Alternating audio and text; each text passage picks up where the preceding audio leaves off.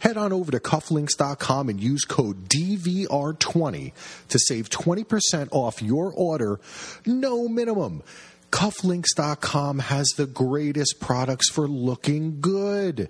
They have all the geeky stuff. Man, if you want like a Star Wars tie pin, you want some cufflinks that have the Captain America shield, Game of Thrones, all the sports teams, college sports teams, they have everything to add that little touch to make you look great.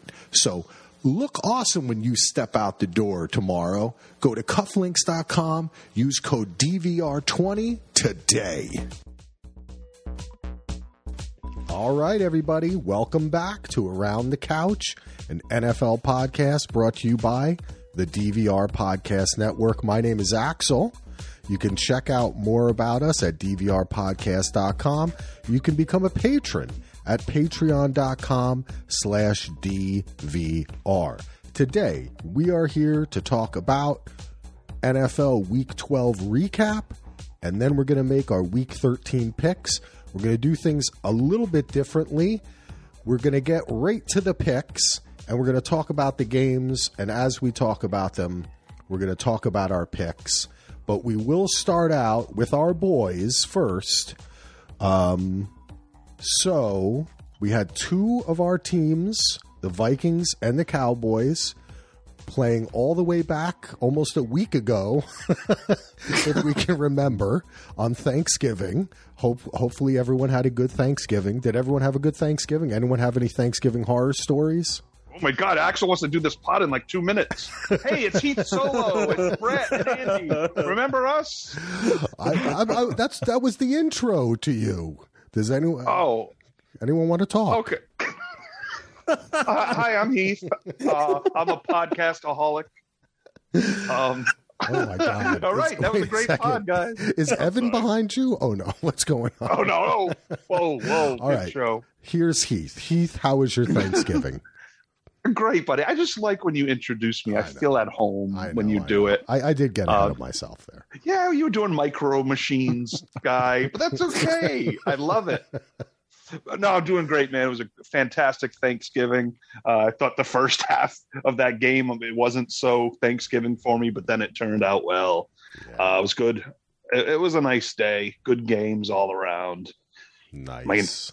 So it was exciting. How about you, Brett? I had a lovely Thanksgiving. I was happy for Heath and his Cowboys. I was happy for Andy and his Vikings. I was not happy for my 0-3 picks because the teams that were largely favored failed to cover. But all in all, it was pretty fun. And Andy, how about you? Well, I made it safely back from Wisconsin, so that's always a good thing. Nice. I did get a lot of questions on Thursday morning, and my father-in-law was like, what were you still doing up at 2:30 in the morning last night?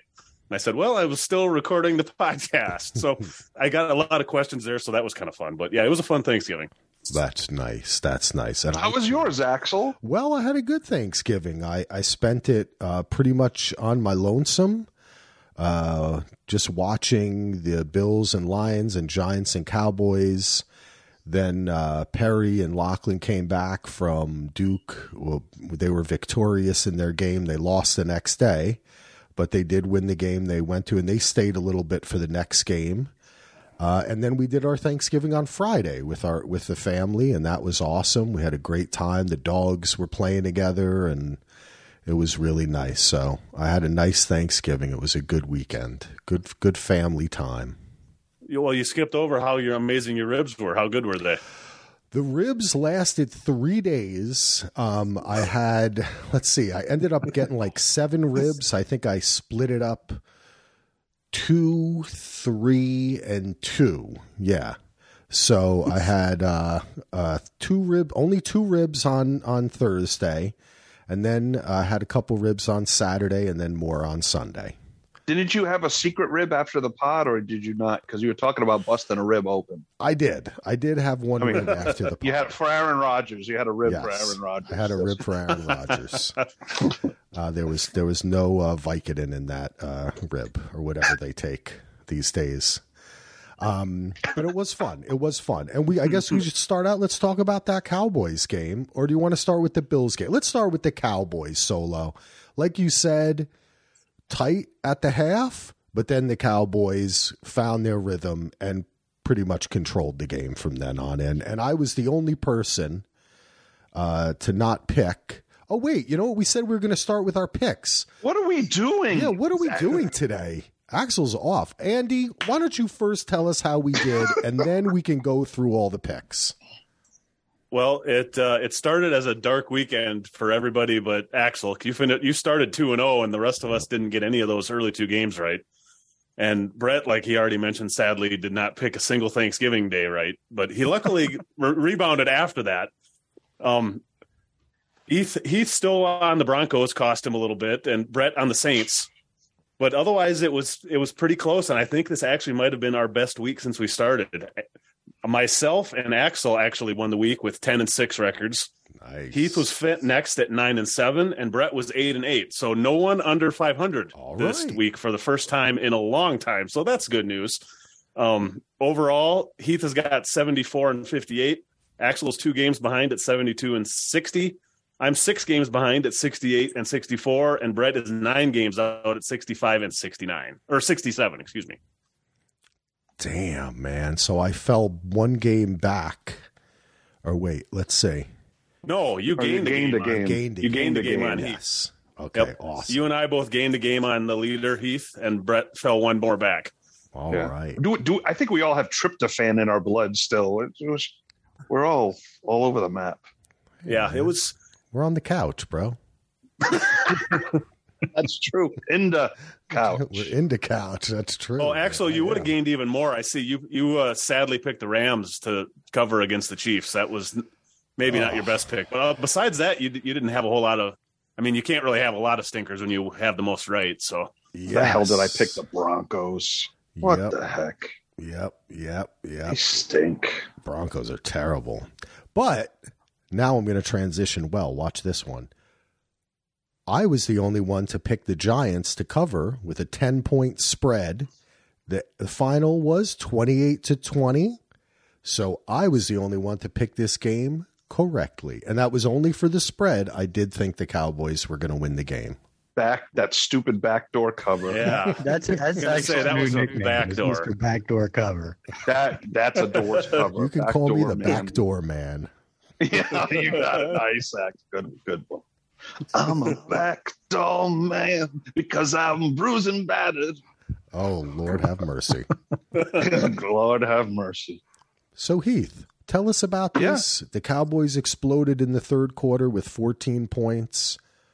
What did you think of this game? How you feeling about them boys? So I'm very, I'm a very bipolar Dallas Cowboy fan. 1 minute, I think they're going to win the Super Bowl. The next minute, fire McCarthy. Next minute, here we go again. Next minute, they look pretty good. Like, I'm all over the map with this team. This is typically, like I was saying in November, when they lost to the Packers, I was like, here we go again. November failure leads to December mediocrity, leads to a loss in the playoffs. That's basically what the plan for this team was. And that first half showed it. Dak threw some bad picks.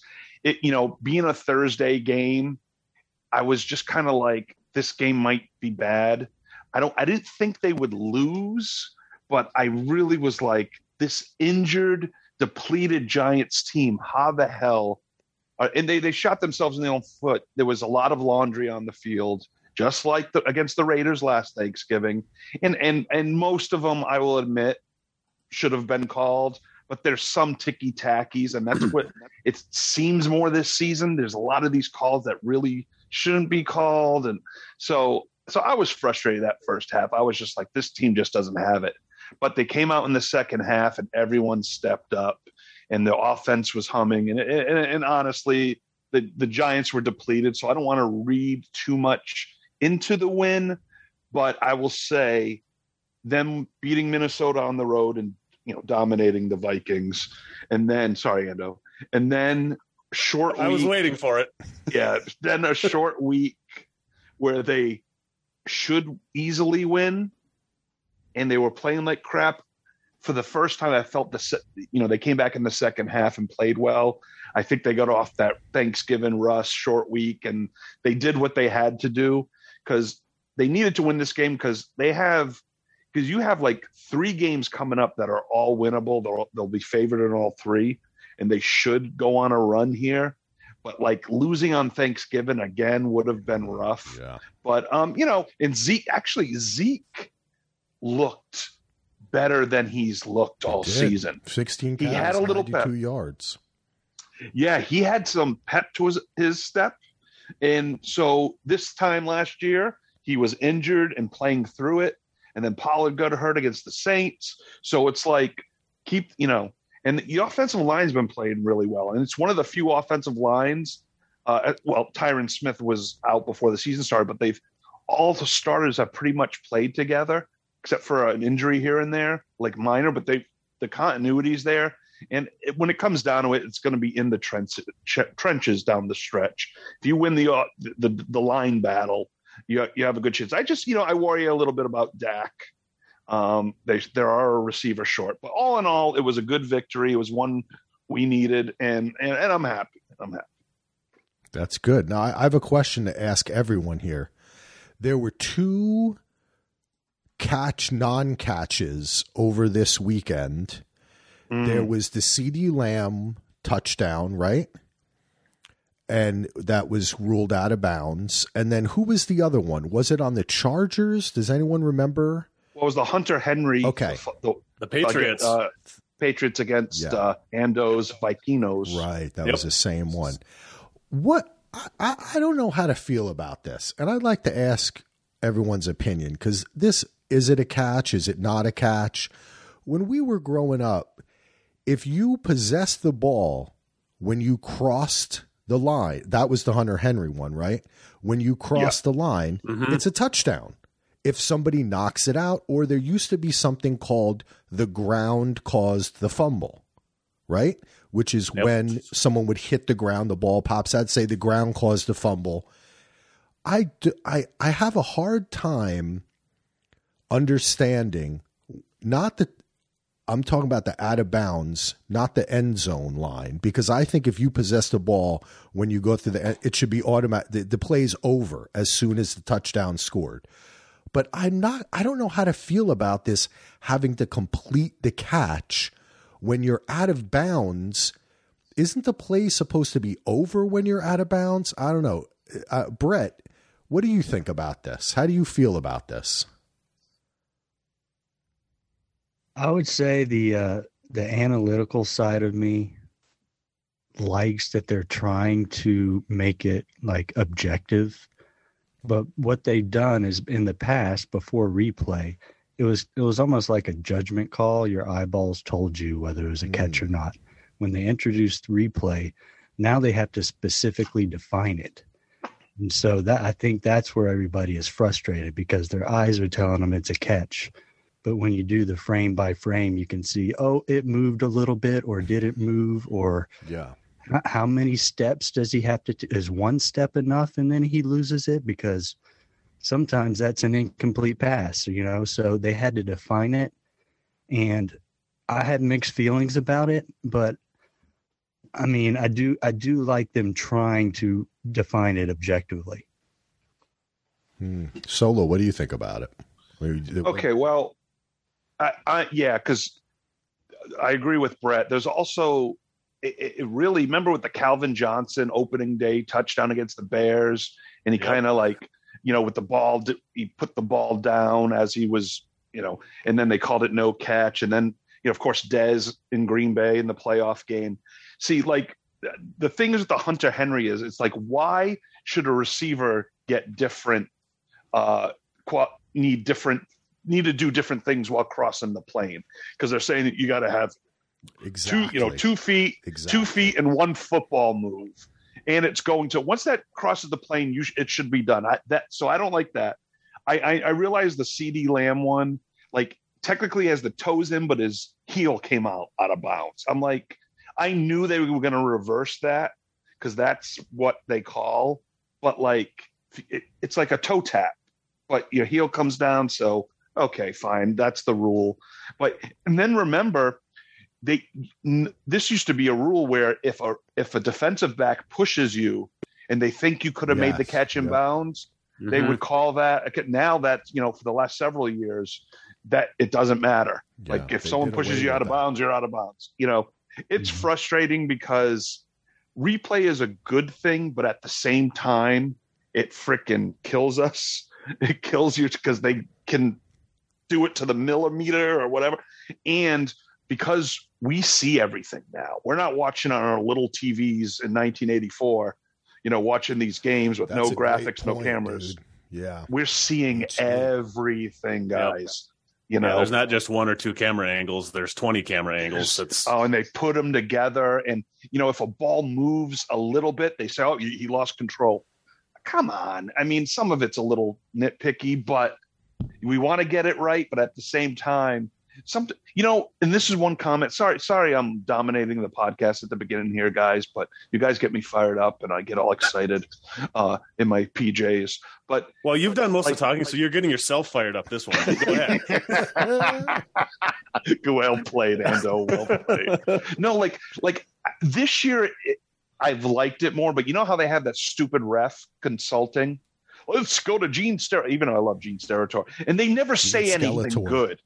They never say anything like, yeah, thanks, buddy. That was great. You think, but this year it does seem a little better because there's a lot of confusing calls and they are explaining it. But like before, it was like, why are they paying these guys? They say what should happen and then it's a different call from the replay. So it's just, I think that's a little bit of a waste. It's a tough. Did you have anything to add to this, Ando? Well, I mean, I agree for the most part, especially the end zone one. I think if you get the ball across, why I don't understand, like you were saying, Heath and Brett, why it's a different standard for the running for a ball carrier than a ball receiver. That one I've never quite understood. But at the same time, I think, I mean, I was highly critical of the refereeing earlier in our podcast. I know way in the early part of the season. I think they're making things to make it better. I like how a lot of times now they're actually, it seems to me, I mean, maybe it's just my brain, but it seems to me now that officials are actually huddling to discuss plays a lot more often. I wish they would do that every time. Waiting to make a call. Or being okay to reverse a call after they talk to each other, because those guys all have different views as well. I also think with the replay thing and how it is frustrating how some of those plays are called back or it hit the ground or something, I think it still improves more plays than it doesn't improve, if that makes sense. I don't think there's ever going to be a way to completely get every call right, but I think there's less mistakes made with this system than what there was before. I think more tweaks are necessary, and like I said, that Hunter Henry one, I'm still shocked that I mean, I'm glad it wasn't a touchdown, but I'm shocked it wasn't. To me, there's no reason that should not have been a touchdown. So I'm kind of in the middle of all of what you guys are saying. Yeah. I mean, I feel the same way. We were talking about the World Cup before we hit record, and it's like every time there's a goal, they go and check the fucking video for someone being offsides. Then the guy goes over to the side and looks at it, and it's like, look, just let them call it on the way I feel about it is you have challenges. They're there to be used. We don't need to go every single time and challenge every single play that happens, because if you went back into NFL history, there's a lot of they went back and they look at the catch and there was like egregious pass interference on it or so, you know what I'm saying? Like offensive, he pushed off or some shit. You look at this and somebody, so I don't know. I kind of like where you were going at, Andy. I had defended the refs earlier in the season. I kind of think they're doing a decent job, the best they can. And I think at a certain point, we just have to let them call, what it is on the field, because you can get so ticky-tacky with it. Well, the next game we're talking about is the Patriots and the Vikings. I had the Patriots. Brett had the Patriots covering. We were both wrong. Heath and Andy had the Vikings. It was Vikings -3. The final score was Vikes 33 and Patriots 26. I'm sorry. What am I talking about here? Brett, this is Andy, not Brett. Sorry about that. Heath was waiting to correct me the whole time. So You do think that Drifted off. this should have been a touchdown then, Andy? Yeah, I think it should have been a touchdown. I mean, if I was the refs in that game, I would have called it a touchdown. I mean, of course, I'm happy they didn't call it a touchdown, but I do think it should have been a touchdown. I mean, I guess. Let's see, what else can I talk about this game? I thought it was kind of interesting. I didn't even realize this. I should have had this information last week. I didn't realize Kevin O'Connell was drafted by Bill Belichick in 2008. Played a couple. Andy. Oh my God! When I saw that, I was like, "Wait a minute, that's the same." And then I started realizing, "Oh my God, he was a 3rd-round pick that just didn't make it." And I was like, "That's him!" Oh my God! He played for a couple games in 2008. It was the same year Tom Brady blew out his knee in the first game, and Matt Castle played almost the whole year. Right. O'Connell was a backup. He also ended up being the 3rd stringer for Detroit, the Jets, the Chargers, the Dolphins. Never played for any of them. He was 3rd string behind Sanchez and Clemens for the Jets. And that's part of why the Jets signed him, is because he had played for the Pats and they were looking for any reason to win or some way to beat Belichick. It's the first win over the Patriots since Dante Culpepper, Robert Smith, Chris Carter, and Randy Moss beat Drew Bledsoe, Falk, and Terry Glenn. The Vikes never beat Tom Brady, at least when he was with the Patriots, which is kind of crazy. Game started I was a little worrisome. Cousins big pick in the first quarter. But then after that, not counting the kneel down, they scored 5 on their next 5 possessions. Cousin was 30 for 37 for 300. Another big Jefferson game, big Thielen game. Another comeback win for the Vikings. They're 8th out of their 9 wins. 8 of them have been a 1-score win. After that, to come back, they had a big kick return for a touchdown, which is exciting, from Wangwu. The guy's a pretty damn good returner. There's still some worrisome things to go about the Vikings. Mac Jones looked like a Pro Bowler, threw for 382. And it's instead of a bend but don't break defense, it's a bend but sometimes break defense. The only thing that I can think, kind of like the Cowboys, they still have 3 of their top 4 cornerbacks out. So I'm hoping that helps when, or 3 or 4 of their top cornerbacks. Their safeties are still okay, but I'm hoping that helps when they get some depth back. But the Vikings can become the first team to clinch a division this weekend with a win and a Detroit loss or a tie. So that's kind of exciting. Wow. I didn't realize that. Yep. It would be the first, it would tie the record for earliest. The Eagles can too, but the Eagles have to have like 3 or 4 teams lose. But if the Vikings clinch, it would be the earliest, tied the earliest ever to clinch a division in the Super Bowl era with 6 other teams. The last one was the 2009 Colts. And 5 of those 6 that have tied or that have had that record have made it all the way to the Super Bowl. I'm not saying going to the Super Bowl is going to happen, but it's kind of a fun stat. And I mean, otherwise, I'm just excited for this weekend to see Justin Jefferson versus Sauce Gardner. So we could talk about that later. Oh, baby. Yeah. I felt that I felt they played a really good game, and I felt like they really controlled this game.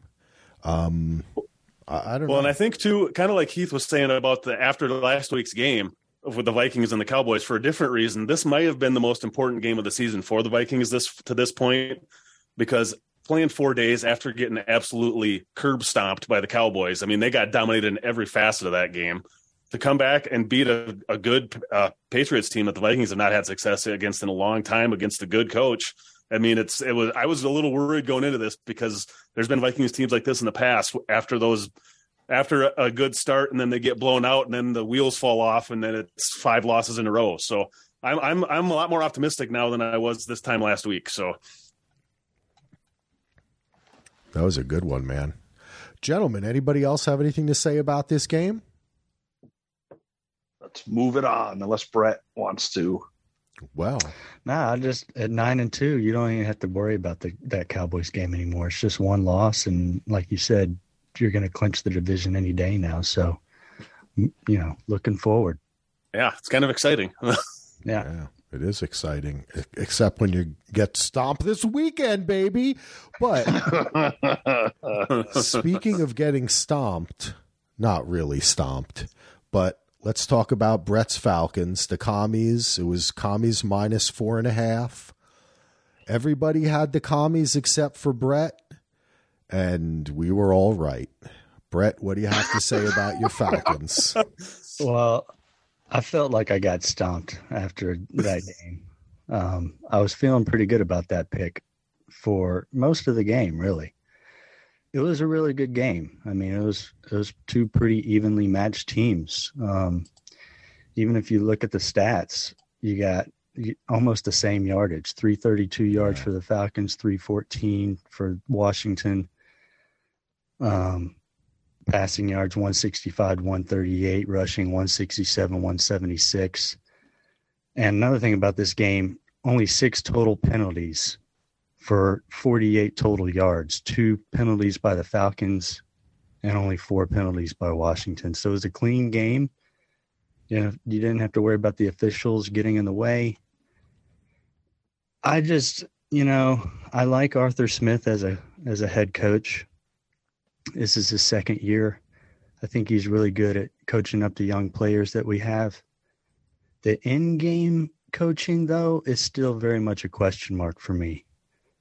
I know he was the offensive coordinator for Tennessee for a while, so he has called plays for a long time. But the Falcons, this game came down to, we're down by 6. We put together, the best drive of the day at the very end of the fourth quarter. We got the ball on the 4-yard line, second and goal, about a minute left. I don't understand why you're not running the ball there. You got Washington gassed. Their defense is on fumes. You've been running the ball all day, all over them. Look at the numbers. Mm-hmm.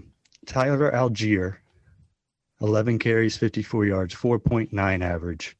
Cordell Patterson, 11 carries, 4.7 average. Caleb Huntley had 1 carry for 12 yards. Marcus Mariota, 6 carries, 49 yards, 8.2 average. You only carried the ball 29 times, and you got 167 yards for a 5.8 average. You got to run the ball there. Anytime Marcus Mariota has the ball in his hands in the red zone is cause to be nervous. I mean, he's been a pretty solid quarterback, or I should say pretty mediocre quarterback. But when it comes to crunch time, you have time to play with there. Also, they don't have any timeouts. So you run the ball, even if you don't score, you let the clock run down so that if you do score, they get the ball back with no time left. So plenty of reasons why I kind of question the play calling there. But if you didn't see it, what happened on second and goal from the 4 is that the ball was tipped at the line and intercepted in the end zone. So that was basically the game. Yeah, that was rough, man. He had a lot of balls tipped that game too, didn't he? Yeah, and the ensuing drive, what's funny is that we had all of our timeouts, so the ensuing drive, we stopped them and used all of our timeouts. So we were due to get the ball back with about 45 seconds left, and the dude runs into the punter. It was a 4th and 2. They had to punt the ball away. We run into the kicker, 5-yard penalty, automatic first down. Game over. So that was another sin that we committed. And then another head scratcher was right before halftime. We have the ball at midfield, 4th and inches. I'm not even talking about like a half a yard. It's like 4th and inches, and we run up to the line of scrimmage. Mariota could have easily quarterback sneaked it there, I feel like, but instead they do the whole, try to draw the defense off sides thing. That stupid dummy count. Oh my God. And we had all 3 of our timeouts at the time. So we called a timeout there after that didn't work, because that freaking never works in the NFL. I can't even remember last time I saw that work. It happens like once a season. It works. Yeah. But then for every team.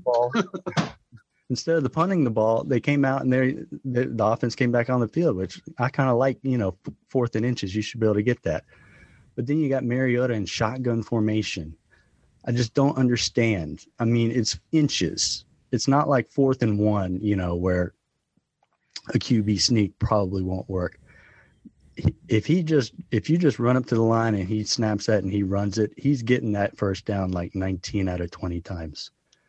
Anyway, that was another frustrating play. It actually didn't end up hurting them because Heineke threw a pick a couple of plays later. So the half ended, it was 10-10 at halftime. So, but that's just, I don't know. I guess I can nitpick. I guess any fan can nitpick the play calling any game they want, but definitely a little frustrated after that 6-point loss, which they didn't even cover. They lose and they don't cover. But this might be the one podcast we cover the Falcons in depth better than anyone else. You know what though? The bright side is, as was mentioned in our text chain, like 15 minutes later, the Buccaneers lose to the Browns in overtime. So now the Buccaneers are 5-6 and first, and the Falcons are still just a half a game out at 5-7. That's what's so crazy. Nobody's ever dead in that division this year, which is awful with these week 14 buys. It kills fantasy. It's like your last week in fantasy. What if, I hate how they're doing that this year. It is really weird. Definitely. And it's, I'm not used to seeing my team lose so many games and still be in it. I almost would prefer them to be like eliminated so I can like reset my central nervous system and like be able to look at it through a more objective lens and not worry about, but I still have to worry about the playoff race when I watch this team. So, which is also exciting, I guess. It's a strange place to be, but, 5-7 and schedule is still kind of on the Falcons side. If you just look at Brett, the schedule, I'm sorry, Atlanta's schedule, they're still in it. So it was like the 2020 season with the Cowboys when Dak was out for the year. Everyone went down. I mean, that division was so bad. I'm like, we're like 2 games out with like 5 to play. Do I root for this, 6-10 team to win the division, or do I knowing they're going to lose in the playoffs, or do I, but it's your team. So, I mean, hey, you make the playoffs, you get a playoff game, which you didn't expect going into the season. At least you get these young young players get reps, and they're at least, And it's a culture thing too. Sorry, Ando. But I got a question for you when you're done with your thought here. I mean, it's a culture thing too. Even if you win your division at 8-9 or something, and you get a playoff game and you lose, at least like the next year, you feel good about, hey, we're a young team and we're coming off a division champion. Hey, let's go for 2 divisions in a row. That kind of thing. So, it's still worth it to make the playoffs instead of try to get a draft pick, in my opinion. Well, that's what I was going to ask you, because even though you're only a half game out of a playoff spot, you're also only a game out of a top 5 draft pick with like the best quarterback class in the college of like the last 10 years. Andy, we had the same thought. I was going to say it's an uneasy feeling, but it's really best of both worlds, because you could actually like win the division and still be so bad that you have a good draft pick.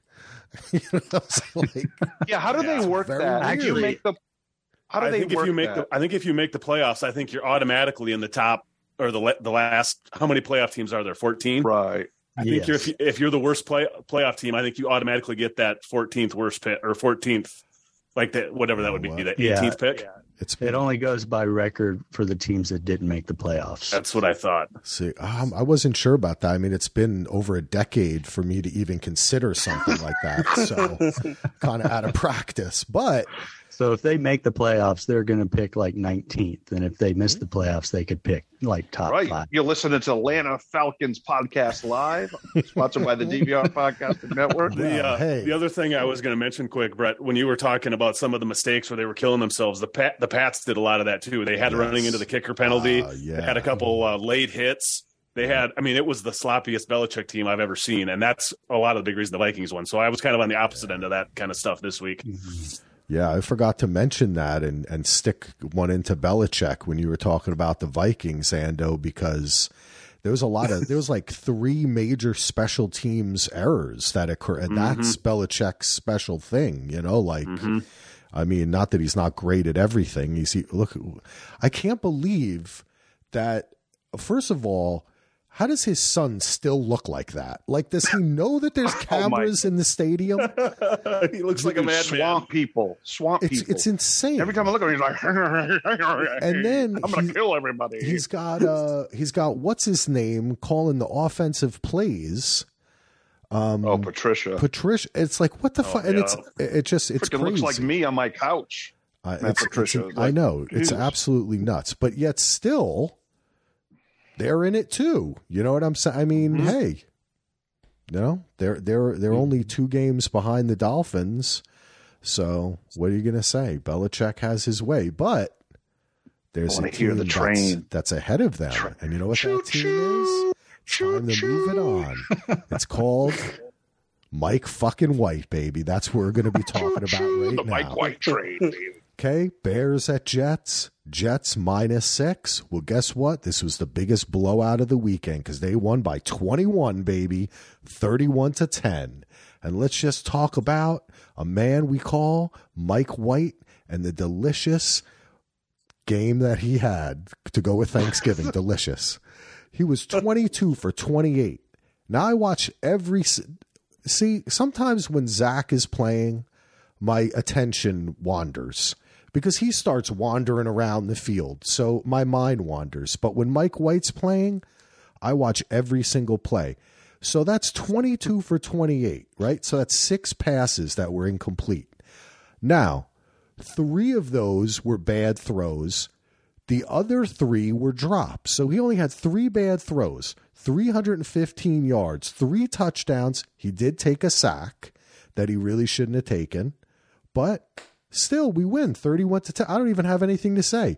Zonovan Knight, who the fuck is that? Runs for 69 yards. Knight Rider. I coined him Knight Rider. Zonovan Knight. I mean, I have to hand it to Saleh. They just have depth on this team. Ty Johnson rumbles for a 32-yard touchdown. You know, Michael Carter, who at other times has been great. He only ran 6 times, 21 yards, but you know, still part of the team. Did he get hurt? I don't know if he's hurt. I'll have to check. He did catch 2 passes too. Okay, he may have gotten hurt. But Zonovan Knight did great, and Garrett Wilson. I mean, come on, that guy is a star. I feel it's so weird to have a player like him. It was like if Brees had still been playing. Imagine if he was still playing. It's just weird for the Jets to have draft these great offensive players. I'm so used to a string of wide receivers that do nothing, you know, or just complain, and a string of running backs that go nowhere. And now we're, you know, I mean, after Curtis Martin. But, I mean, I don't know what else I have to say. I have to say Saleh did the right thing. He benched his starting quarterback, who's the 2nd overall pick, when the team had a winning record, right? That took balls. And Mike White saved the day. And I was listening to Rich Cimini has a podcast. He covers the Jets. And he just kind of laid it out. He's like, look, Mike White is married. He has kids. He just comes in and he does what he's supposed to do. Zach Wilson, he trusts the system. Zach Wilson thinks he is the system. And that's a big difference. And I mean, what's going to happen this weekend? Who knows? Is Mike White going to continue to do so well? I don't know. But hey, he did really good in a game last year. Then he didn't do so well after. There was an injury like 4 picks or something. Yeah. But, you know, so we'll see what happens. That was a different team, though.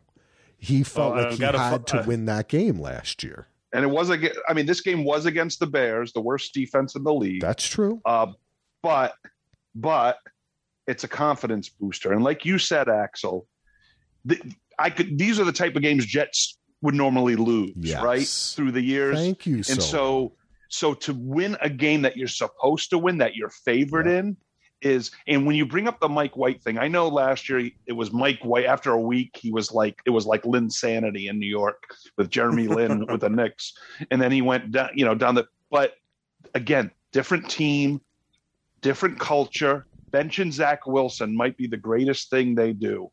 because it's not like, oh, second overall pick, we have to play him. If he's not mentally tough and he's still, sleeping with grandmothers, then, you need to go with the professional. And we got an Elijah Moore sighting. You see how happy he was when he caught the touchdown? Oh my God.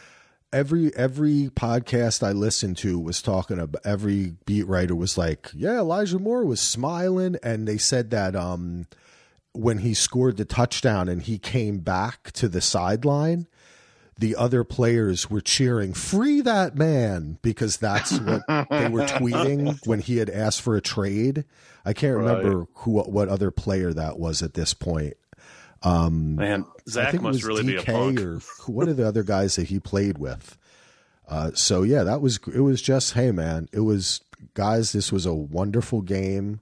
There wasn't one point while watching this game that I didn't feel like we were going to win. They came right out and scored a touchdown, what I thought was the best drive of the whole season. And I was just like, I just felt like this game's over. We're going to win this game. Oh, wow. And it was your defense, Axel. Yes. Well, your defense is exceptional. That's what I was going to say. It was I'm sorry, Bears defense. No, it's okay, dude. Bears defense was bad. Jets defense is amazing. I mean, it was just fun. They're fun. It is so rare too to be able to watch the offense, and it's fun, and the defense is fun to watch too. But also the Bears didn't have Justin Fields. We should mention that as well. I got a couple fun Mike White stats for you. That drive you were talking about that opened the game, that was the first time the Jets have scored a touchdown on their opening drive all year. Yep. And Mike White had 3 home starts, has thrown for 971 yards. Only 2 quarterbacks in NFL history have thrown more on their first 3 home starts, Justin Herbert and Patrick Mahomes.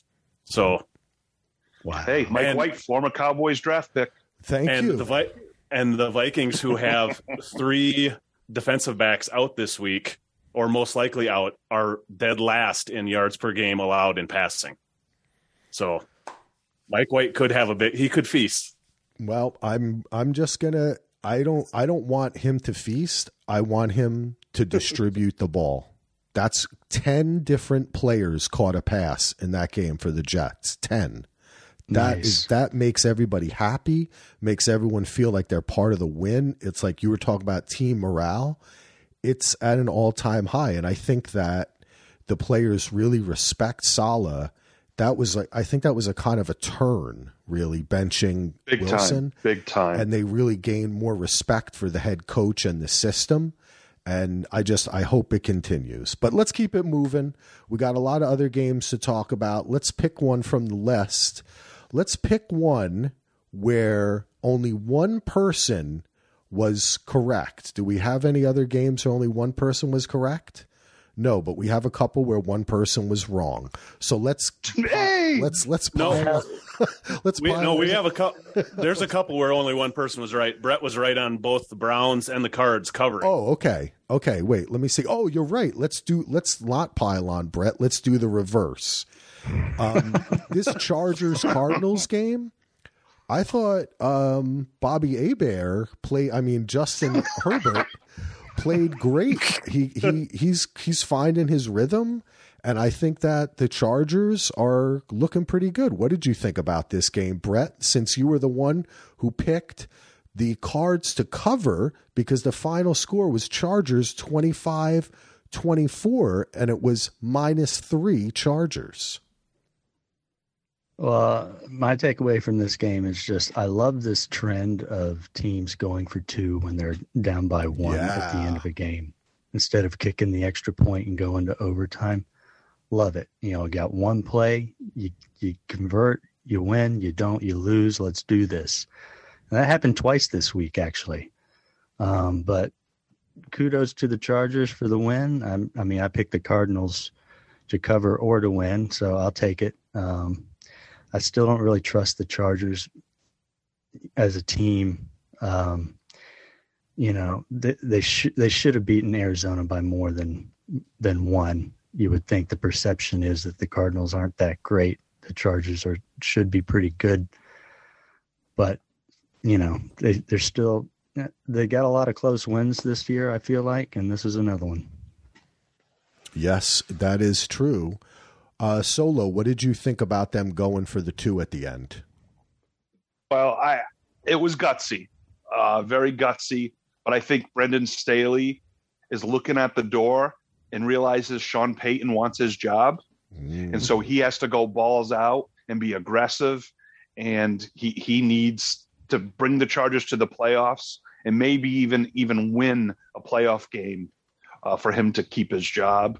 So I think he's just going all out. Now, Herbert seems to be healthier. You get Keenan Allen back.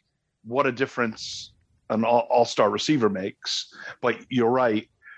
Herbert was kind of, and I've heard this on he was Marino-esque in this game. And it kind of reminded me of the way Marino plays. And it was a good win for the Chargers, but they're so unpredictable. And then honestly, the Cardinals, Cliff Kingsbury will not be the coach. I mean, they put so much money on Kyler Murray.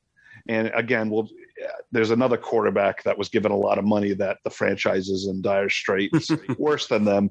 But I just, again, I've been talking about it early on in the season. I just saw this happening with all the turbulent offseason the Cardinals had.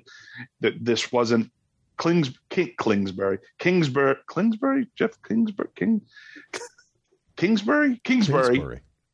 and Murray don't like each other. And it's pretty obvious. Pretty obvious, but it's bad. And so that's going to be bad. And do you think the team is going to ride with Kyler going forward? I mean, I don't know the ins and outs of this contract. He just signed a big contract, and it's like Aaron Rodgers. Everyone's like, where's Aaron Rodgers going to play next year? You know what the cap hit? All the guaranteed money would hit against your cap and be dead money. Yeah. There's no way that the Packers can trade Aaron Rodgers without taking the greatest cap hit, and they may not even be able, so they have no choice but to go with Kyler, unless there's some different clause thing. I don't know. They should have kept that has to study 3 times a week. His contract. Right. Yeah. I don't think Murray has an out clause, but I'm pretty sure Rodgers does have an out clause. I'm not sure how that would affect the cap if he decides to not. Well, they could have out clauses, but that can't be, because then you would give everyone big contracts, and then I know there was one year the Redskins at the time signed Donovan McNabb to this big deal, but it wasn't a lot of guaranteed money, so they were able to get out of the contract. I believe these two have big guaranteed money, so that is very tough because you get that accelerated cap hit. Say you get $100 million guaranteed over 5 years, you'll get 20 hit every year, but then if you trade them in year 2, that's like 80 million. So it's, I'm not an expert, but I know it's really hard to, but you're right. It depends on the language of the contract. The thing with Kyler, I'm not ready to give up on him yet. I'm ready to give up on him with Kingsbury. And part of the reason why I think there could be something there is there's 2 other examples this year of guys that their quarterbacks that were the franchise quarterbacks for those teams, that their previous coaches, especially in Miami, there's some stuff, if you read some of the stuff that Tua has been saying about Brian Flores and how much McDaniel has changed him into a different quarterback. And here in Minnesota, Cousins and Zimmer clashed. O'Connell and McDaniel both came into those jobs telling those owners, I think I know how to use these guys correctly. And it's led to some great success. So, I mean, Murray has the athletic ability. There's no question. Maybe that if Arizona's smart, they'll find somebody that has a plan or somebody that knows how to use him or to play to his strengths or something. Because he's still got the ability. That's why I'm not ready. I don't think he can succeed with Kingsbury there, but there might still be a chance for him. Well, will there be a chance for Aaron Rodgers as Jordan Love comes in and throws kind of an okay pass that everyone is now like, Jordan Love's amazing. Even like, I don't remember who was calling this game. They're like, I think it was Troy, right? He was like, Jordan Love's done great. Yeah, he was 6 for 9, Troy. Calm down. Collinsworth. Oh, it was Collinsworth. I'm sorry. Do not dish Troy Aikman on this And it was podcast. Totally Watson created that play. that had very little to do with Love. This game kind of surprised me. I thought that the Packers they didn't really. The score ends up. Let's see. Let me go to 40-33. Yeah. Yep. 40-33. 40-33. We all picked the Eagles to cover 6.5. They covered, so we all got that one right. Aaron Rodgers did leave this with some kind of like rib injury or something, right? But I think it was more like he was just like, we ain't winning this. I'm getting the fuck off the field. The Eagles ran. This is the most, I think, what was the most yards since like 1948 or something in the NFL? 363 yards. 17 carries by Hurts for 157, 21 carries for 143 Miles Sanders. They were just, man, the Eagles. He rushed for 100 yards in one quarter. Yeah. Jalen Hurts did. He was unreal Crazy. in that game. But still, the Packers kind of kept it close. And when Love scored that touchdown, that brought them within one there. But they couldn't get anything happening after that. And the Eagles won the game. How you feeling about this? How you feel about the Eagles after watching this game, Solo? They're your rival. It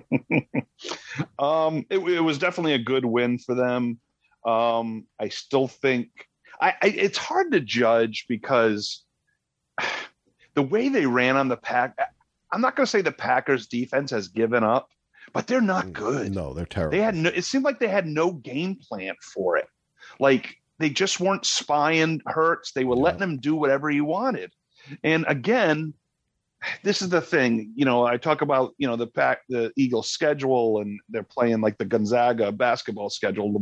Lombardi mentioned that they're playing like Gonzaga's conference schedule, but it's just, but when you keep winning like this, and they're different than Arizona last year, that I think was a full goals team, and they showed it down the stretch. But I don't know. I worry about the Eagles. I'm more scared of the Niners for the Cowboy reasons, but the Eagles are a good team. And it was probably closer than it should have been, but they dominated this game. I mean, there was one point where the game was close early on, and then they just went up by 2 scores. I mean, they did whatever they wanted. So I'm putting a little fear back in Philly. They're a better team than I think, than the teams they've played. But so yeah, they're scary. They have a good defense. Philly right now is 10-1. And they have the Titans, Giants, Bears, Cowboys, Saints, Giants. Yeah, there's maybe 2 Titans, Cowboys. Is there 2 tough games left? I feel like they're going to drop one to the Giants. Yeah. Have you watched the Giants? I know, but it's divisional, dude. I know. Really feel that I know. way. Yeah. I know. I mean, yeah. I don't think the Giants. It'd be are great, nice, but. It'd be nice. It is divisional. You're right. Those things can. 10-1. If they could go 3-3, their final 6, they're still 13-4. That might be might be enough to get a bye. We'll see. I think so. I think you. I hope they lose a game. I wish they lost to the Colts because the Cowboys would be 1 behind them, and it would be nice to steal that. But I don't. I think they're going to get the 1 seed unless barring injury. Yeah. All right. Well, speaking of the 1 seed. Let's talk about another old-ass guy named Tom Brady. Brett was the only one that thought that the Browns would win this game. It was Bucks minus 3.5. We were all wrong. We all picked the Bucks except for Brett. The Browns won 23-17. Old man Brady looking like he's in slow motion again. Man, it's, as a Jets fan, I was watching the end of this game. And they keep on going to sad Todd Bowles on the sideline. And it just makes me feel a little bit bad. Like here, everybody was like, Todd Bowles is going to win the Super Bowl with Tom Brady. And that ain't happening, man. But yet they still lead your division. Brett, what did you think? Did you catch any of this game? I only caught the kind of the end of it.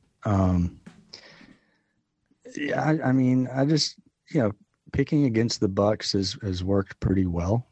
3.5 was just a little too many points for me. So, I mean, maybe if it was 2.5, maybe I would have bitten.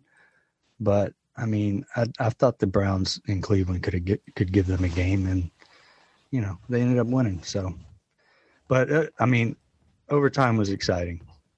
That went back and forth. Yep. Yeah, the Bucks punted twice in overtime. You can't win a game when you're doing that. I mean, it's just... All right. Well, that's that for that. The game. Bucks are 3-7-1 against the spread. So you are right on, Brett. They are not exactly. Man, Ando's Blizzard stats. Yes, like he's coming. I told you I had a lot of them today. Ando Blizzard. Love it. So, do you have any stats for? We don't have to talk too much, but the Dolphins crushed the Texans. But the question was, would they cover 13.5? And we all said they would, and they did. They won 30-15. Tyreek, Tua looks awesome. They're leading the division now, and they're playing better than the Bills. Well, they in the first half, they had 30 points. The Texans had 31 yards. I mean, that really kind of says it all. Yeah. Oh, yeah. They shut down the run. They shut down the pass. They shut down everything. Another super interesting stat I ran across today. This is from NFL Research. The highest single season passer. I know passer rating isn't always the most accurate stat, but it still is a stat I think you can get some value out of. It's the highest single season passer rating on third down since play-by-play data has been tracked. Number 3 is Kurt Warner in 1999 at 137. Number 2 is Steve Young in 94 at 141.2. Number 1, as of right now, on third down passing rating, Tua at 145.6. He is on track to have the highest third down passer rating in league history. Wow. Now, Ando, let me ask you, because there's two different QB ratings. There's the one, and then the one that's the lower number. What are do you know the differences between the two? Because I know growing up, the QB rating was the only thing they did, and then they came up with a new one. Doesn't the other one add in? Oh, I can't remember what the other one adds in. It adds a couple more stats into it. I just can't, off the top of my head, can't remember what they are. Okay, yeah. I think it's an ESPN invented stat called QBR. I think it's a scale of QBR. Yeah. The other one, the original one, was called passer rating, and then they called theirs QBR. Okay.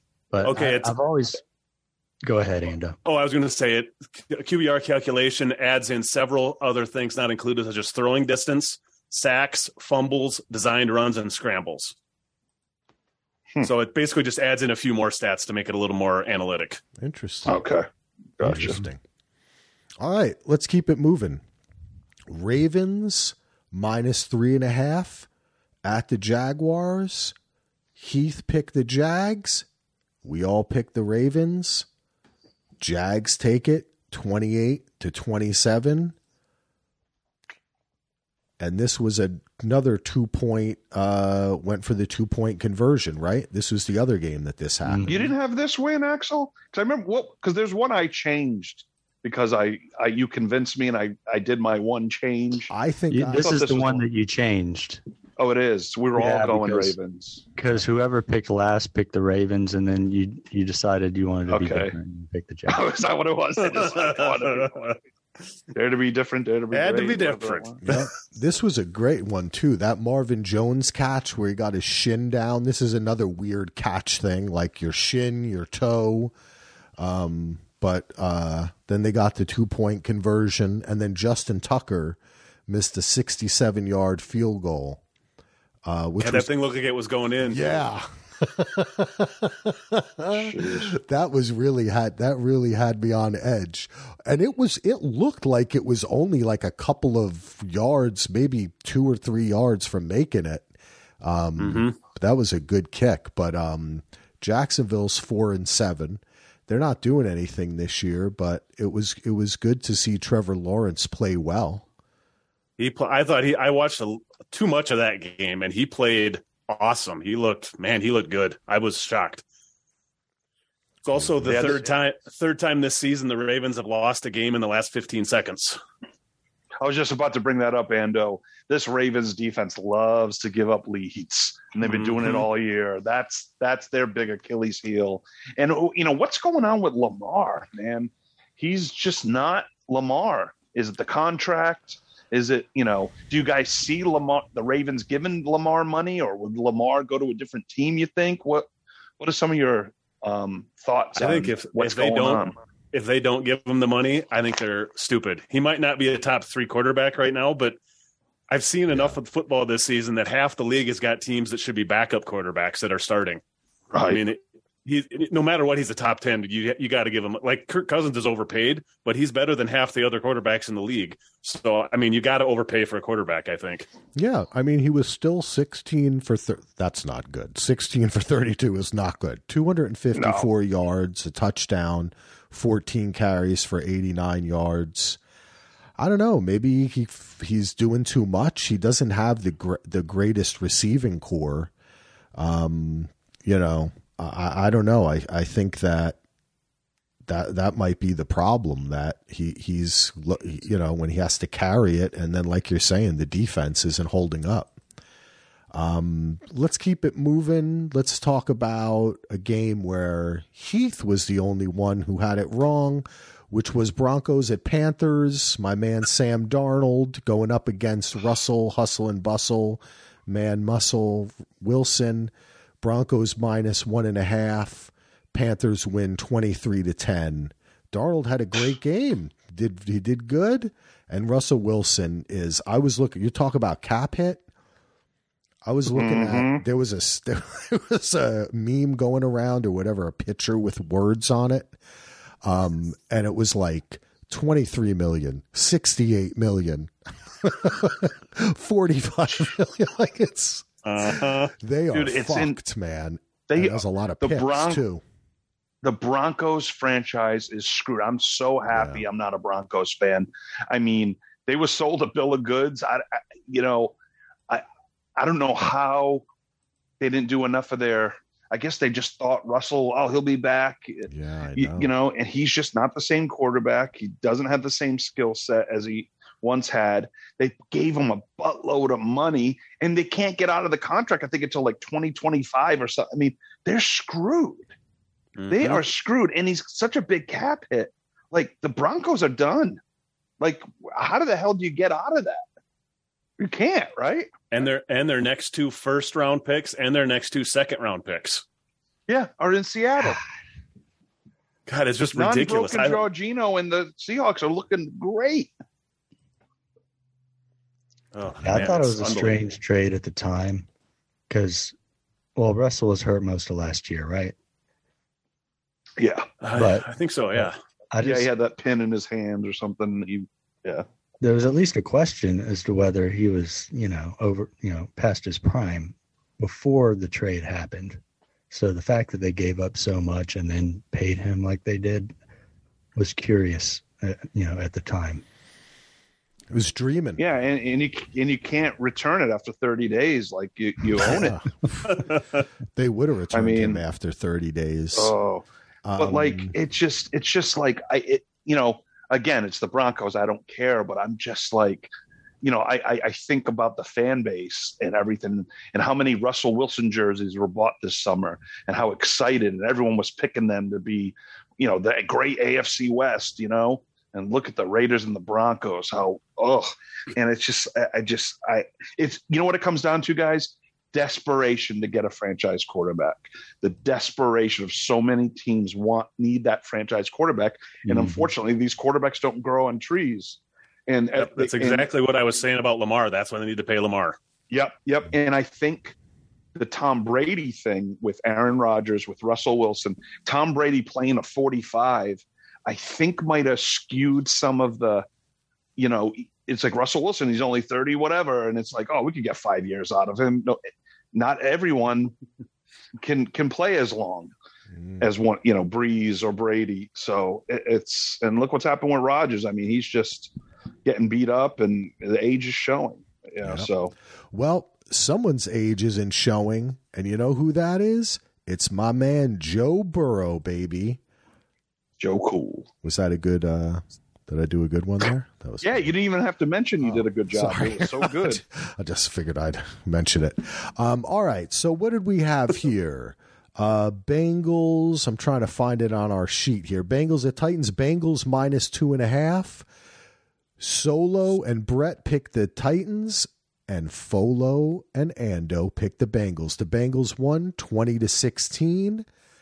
This was a good game by Burrow. He's doing great. And remember last week we were talking, and I was like, what happened after the second week?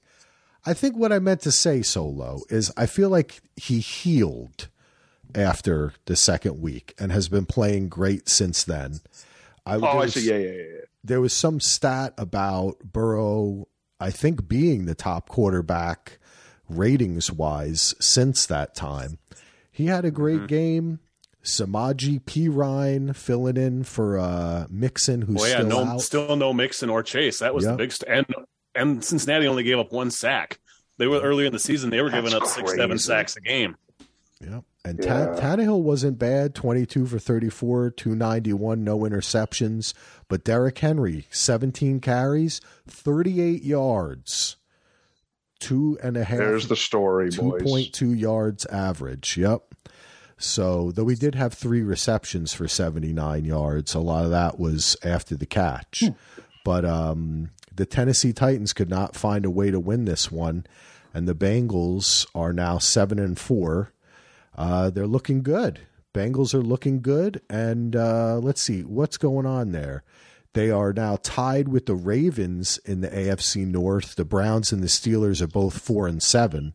And the Bengals and the Ravens are both 7-4, but they seem to be going in opposite directions. It's good to see. I like it after the Super Bowl where the team that won the Super Bowl sucks, and the team that was up and coming and kind of made the Super Bowl by just having amazing playoffs is finding their way to being a really solid team here. I like it. It's a great point, Axel. It's a great point because normally the Super Bowl loser just doesn't have the same. I mean, maybe except the Chiefs, but yeah, they just not as it just happens. I mean, I'll never forget a little story here. The way back in 2002, the Buccaneer or 02-03, the Buccaneers Raiders Super Bowl when the Raiders lost. Raiders, and that next year, they were.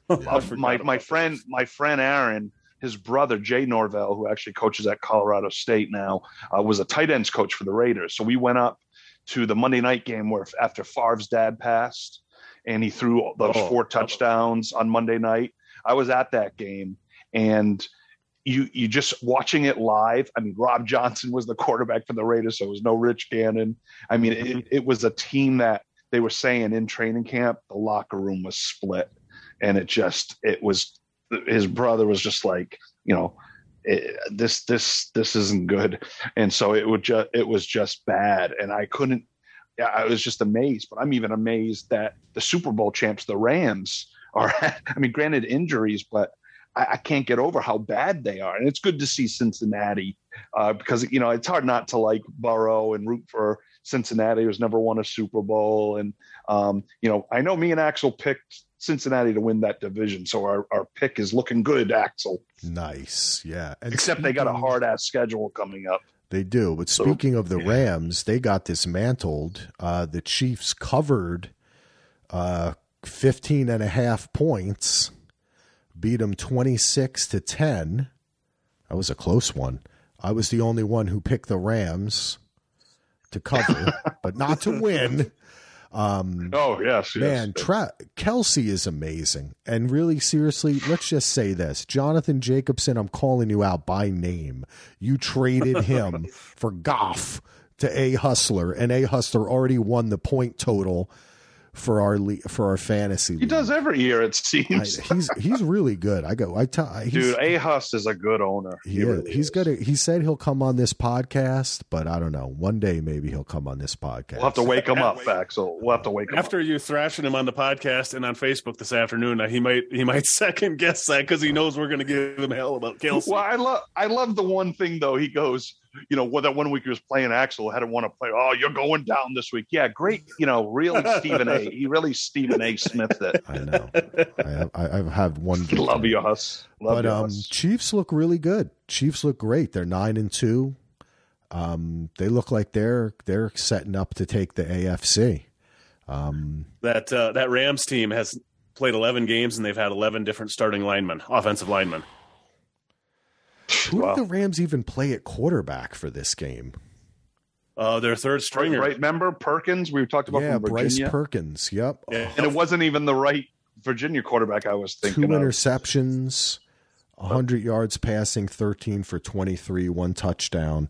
And he did have 9 carries for 44 yards. That team is in shambles, and they're fucked too. They don't have any picks. Detroit has their pick. I mean, they've been doing that since the last couple of years, just giving their picks away. They don't care about the draft to win a title. They did it. So it's like, okay, you got your Super Bowl last year, but the next 3 to 4 years could be rough. And I don't think McVay's going to end up being the coach very long. Well, he takes any more. Would you trade it? Well, yeah, that was awesome. You sent me that, Ando. I was dying. Do you guys? I mean, would you guys get for the Super Bowl last? I'm sure you would, but to win the Super Bowl the last year and to have the next 5 years suck, I assume you would do that trade, right? I mean, you're talking to Super Bowl fan. Yes, my team is. And I'm talking to a Jets fan and a Vikings fan. Okay, yeah. Yes. Okay, yes. What do you? And I know. Jets Know and your Falcons, audience, Solo. Know your audience. Neither Brett or I has ever won a Super Bowl ever. So, and Axel hasn't seen one in his lifetime. I don't basically, think, right? Solo, what you're asking me is to win the Super Bowl and then go back to normal. Yeah. Yeah. Yes, the answer is yes. Yep. Folo, you get a well played as well.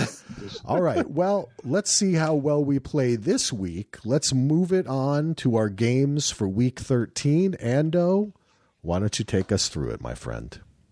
I just have to say real quick, Ando, Yes. Axel, I know that time you didn't mention it, but your transitions are fantastic. Thank you. I just have been setting you up like no other, and you've been taking it. I enjoy it. It's I like love it when us I back take in your prison. setup. Yeah, it's us back in Longpoke back in the day. So You're a good batting practice pitcher, Heath. there it is. Keith drops the soap, and I come in for the.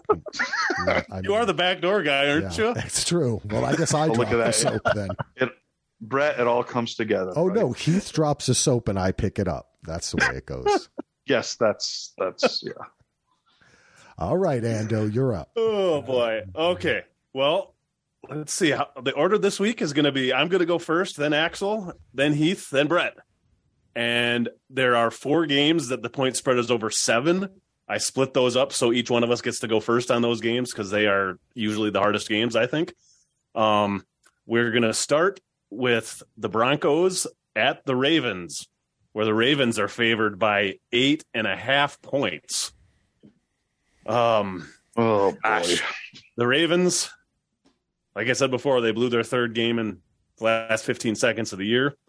Broncos are averaging 14 points a game. 6 times they have been held at 10 points or under. The Ravens are going to come back from their embarrassing loss. I am not going to be fooled into taking the Broncos with all those points. The Ravens are awful. I'm taking the Ravens. I'm going to agree with you, Andy, especially after we were just talking about Lamar didn't do that bad, So I think when with the defense not being challenged by Russell Wilson, I think that they're going to cover that 8.5. You're up, Heath. 2 things. One, I said I'm just going to take points this week, and then I look at this game. But it falls into I'm never going to take the Broncos ever again. So which one do I follow? I just think the Broncos are toast. Ravens need a get-right game in the worst way. This is it. They will not stop Lamar. I just hope the Ravens defense doesn't give up a lot of points. But I just don't think the Broncos can score at will. They can't score, like Ando said, over 14 points a game. Give me the Ravens minus the 8.5. Brett. Well, I have I basically decommissioned Rehoboam. He's been So I have a new system that I call BPS. That is Bernard Post Sublime. Ooh, I like it. A little Westworld reference for y'all.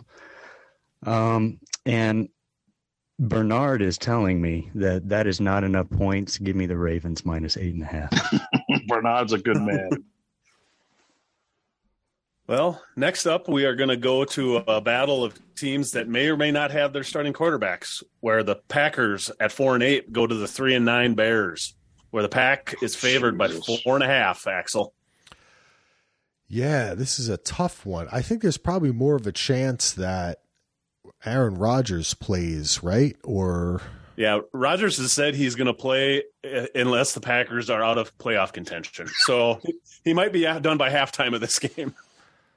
Now, is our boy Fields? Is he going to play or is he out? Do you know? They have said that he is not. They're not going to make a decision on him till later in the week. So, but the Bears are out of playoff contention. So Justin Fields has announced to everyone that he is no longer going to play this season. Oh, damn!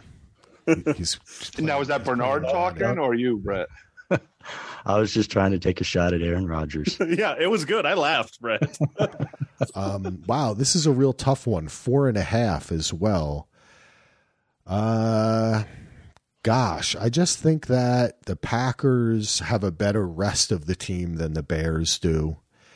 I think they could run the ball on the Bears defense. So I'm going to pick the Packers here to cover 4.5. Aaron Rodgers owns the Bears. He's even said it many a times, probably. Especially, I think when he was visiting Russell Wilson and went into one of his 12 bathrooms, he was saying it in the mirror. That's a good callback.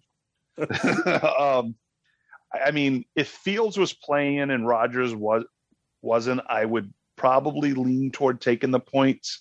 But this Bears team is bad, especially if Trevor Siemian is playing. Now, is this the right – now, Nate Peterman, or whatever, that awful quarterback, he was sent back to the practice squad.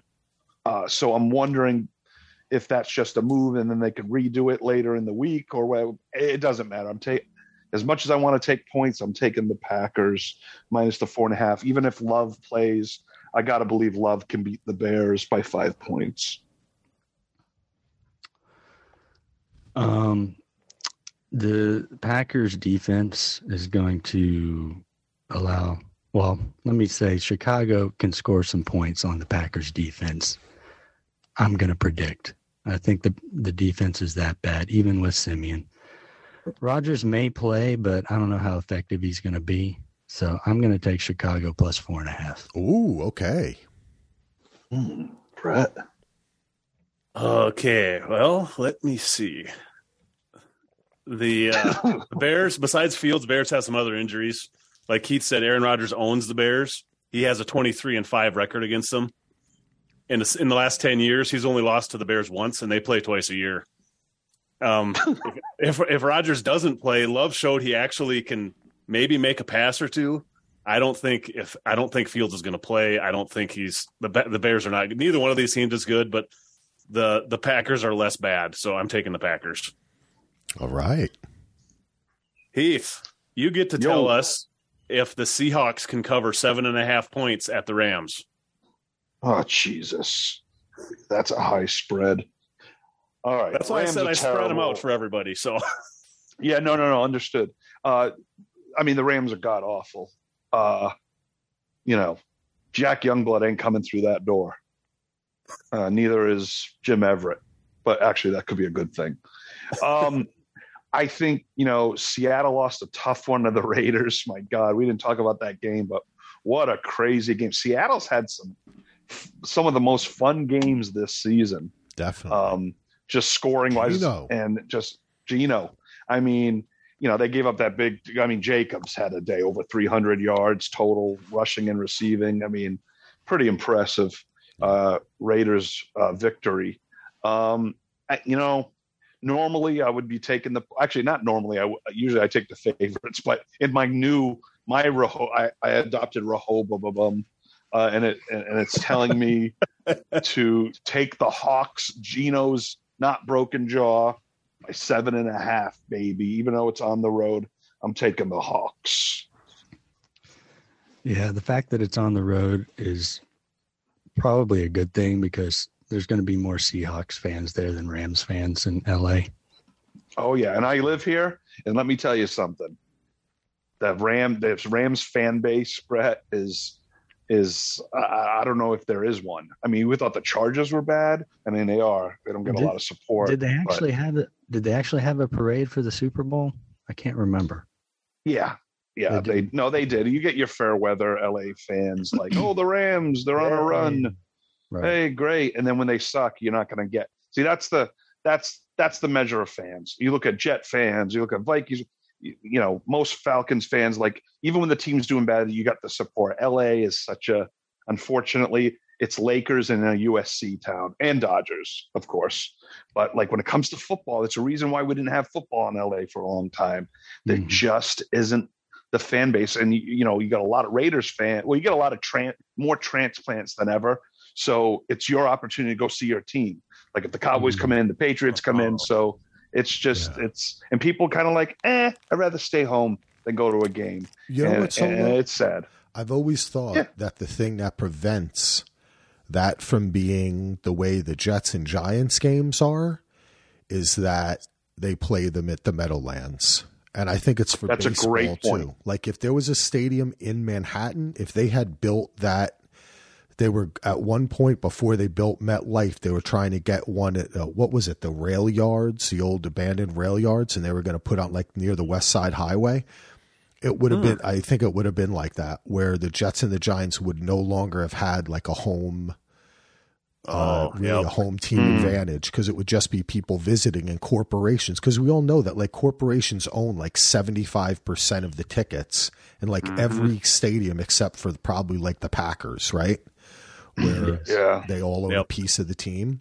So yeah, that's a thing. Yeah, you're right, because it's an event to have to go down there for a game. The traffic, which is bad already, it's in, you know, not the greatest part of town, but it's accessible. But it's like, do I want to spend 10 hours on the road both ways in traffic and everything for a 3-hour game, you know, on a Sunday when I have to work on Monday? It's just, you're right, it's different. Have you been to their new stadium yet, Heath? Have you been there? No, I've been to concerts because they have the YouTube Theater, SoFi Stadium, and then the Forum are all together. So I've been to see Pearl Jam at the Forum, Eddie Vedder at the YouTube Theater, but right near SoFi. And even to go to a concert, it's not bad. It's just don't go there and try to get an Uber. I bet we had to. It was a mess. But we drove the second time and it was much better. But with 100,000 people, it's just different, and it's a Sunday, so yeah, it is what it is. Brett, you got to make a pick, right? So Seattle's on a 2-game losing streak. This is a GRG for them. Nice. Get right game. Seattle minus 7.5. Yep. Oh, well, Seahawks, Rams. Aaron Donald probably isn't playing with a high ankle sprain. Stafford's out. Kupp's out. Robinson's out. Seahawks actually need this game than the Rams. The Rams don't. And the Seahawks, like we just said, are basically playing a home game. So Seahawks. I, too, am going to take the Seahawks. Gino had a great game. That was a heartbreaker. Josh Jacobs, man, holy shit. He was running everywhere. I'm going to take the Seahawks. Heartbreaker, dream maker. Well, Brett, now it's your turn to tell us if the newly led Deshaun Watson Cleveland Browns are 7 points better than the Texans at the Texans. Wow, what a fun game. Of course, Watson's first game back is going to be in Houston, right? That's no accident. Something funny here. I like the Texans, so give me the Texans plus 7. All right. Oh boy, this one is almost a toss up for me. I'm just not sure where to go. A lot of it because of the Watson factor. Texans have lost 6 in a row. Their closest loss was 7 points. they're just not good. And I think sadly by the end of the weekend, the people of Cleveland will be celebrating Deshaun. So I am going to take the Browns. I think they will cover, and I think they're going to win big. Is this in Houston? Yes. Yeah. Okay. Deshaun Watson. Oh, I'm sorry, Solo. Were you going to say something about that? Oh, whose pick is it? It's my Axel's pick. Oh, I'm sorry. Then I'll shut up. Go ahead. I'm sorry, buddy. Are you going to tell me something that will inform my decision now? I am going to save it. Okay. No, because it's pretty much going to be me talking myself out of a pick is what it's going to come down. So I'll just do that. Deshaun Watson is actually going to start. I can't believe that he really is going to. It just seems like it's just been, that whole story isn't so insane. And you still can't even Google him without the first thing coming up that some of his accusers are going to the game. This is going to be, everything surrounding it is just sad. But if we're just talking football, Deshaun Watson is awesome. He's an awesome football player. I picked the Browns to cover 7. And you know what I should have said is I can officially throw out my Jacoby Brissett rule for this game. So that's also why I'm finally taking the Browns. Okay, Heath, rant away. All right. Browns are the better team. Going into this, it's a no-brainer. It should be 7.5 or 8 because the spread, Vegas does the spread and they want you're taking the Browns like 7. Oh yeah, they'll cover that. But you know what? From this day on, I'm making a statement, fellas. Even though I just have a weird feeling the Texans are going to fight with this game. Call it karma, call it what you will. I'm not going to pick, as long as Deshaun Watson is the starting quarterback, I am not picking the Browns. Out of protest, give me the Texans +7. Yeah, Solo. All right. I don't care if I lose. I'm not picking that scumbag. Even though it's on the field, and I agree with Axel, I have a feeling he might get hurt just because of karma. I don't want, I shouldn't. I'm not saying I want that to happen. He didn't look good in the preseason. Mentally, is he going to be ready? I don't know. This is going to be interesting, but I think this is the Texans Super Bowl. I believe. That's a good point. Yeah, is it? I don't know. It sounds good on Tuesday. It sounds good on Tuesday, right? Exactly. Well, in the elimination pool, I got to pick Houston at some point, and I'm picking them this week. So just to get them out of the way. I picked him against the Bears, and Mills threw that pick and gave the game away. That just ruined my elimination season. Anyway. Well, the next game, I have got to pick between the Jacksonville Jaguars, who are 4-7, against the Lions, who are 4-7. The Lions are favored by 1.5. And, Trevor Lawrence is 1-12 all time on the road. But he looked like the prince that was promised against the Ravens. 29-37 for 321 and 3 touchdowns. His first career game with 300 yards. And, he looked great. Etienne is going to be back for Jacksonville, they have said. So I am taking Jacksonville.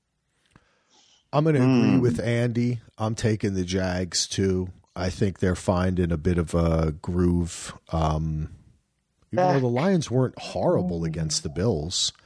But I'm going to take the Jags. 1.5, I'll take the Jags. It's a fishy line, folks. Fishy, fishy, fishy. Lions have had a little extra rest. I don't know if that means anything. Jags, good win. Baltimore. But I think this is the Lions Sunday. Give me Jared Goff, and that's the only guy Kelce? I can remember. No. I was going to say, Kelce. Jared Goff is better than Travis Kelce, so you're onto that. Yeah. Wow. Okay. Give me the Motor City Lions minus. Is it? Oh, it's -1.5. Yeah. Oh, yeah. Maybe it's not that. Yeah. How are they favored? I'm taking them anyway. What the hell? Yeah. Rehoboam. Give me the home team here. I like Detroit. All Detroit right. -1.5. Splitting it up. Okay, Axel, the 6-5 Chargers go to the 4-7 Raiders when the Chargers are favored by 2. Well, what a win for the Raiders. What a win for the Chargers. We got two kind of hot teams coming in. Chargers -2. Wait, the Raiders won one game. They're hot, or they won 2 in a row. They're kind of 1-2. hot. You know, I mean, Yeah, it's the they're Raiders. hot. You know, they were really, they looked absolutely horrible earlier, right? Yeah. So they're at least have the same record as the Lions now. That says something. And the That's Steelers, hot. too. That's hot. I'm going to take the Chargers here.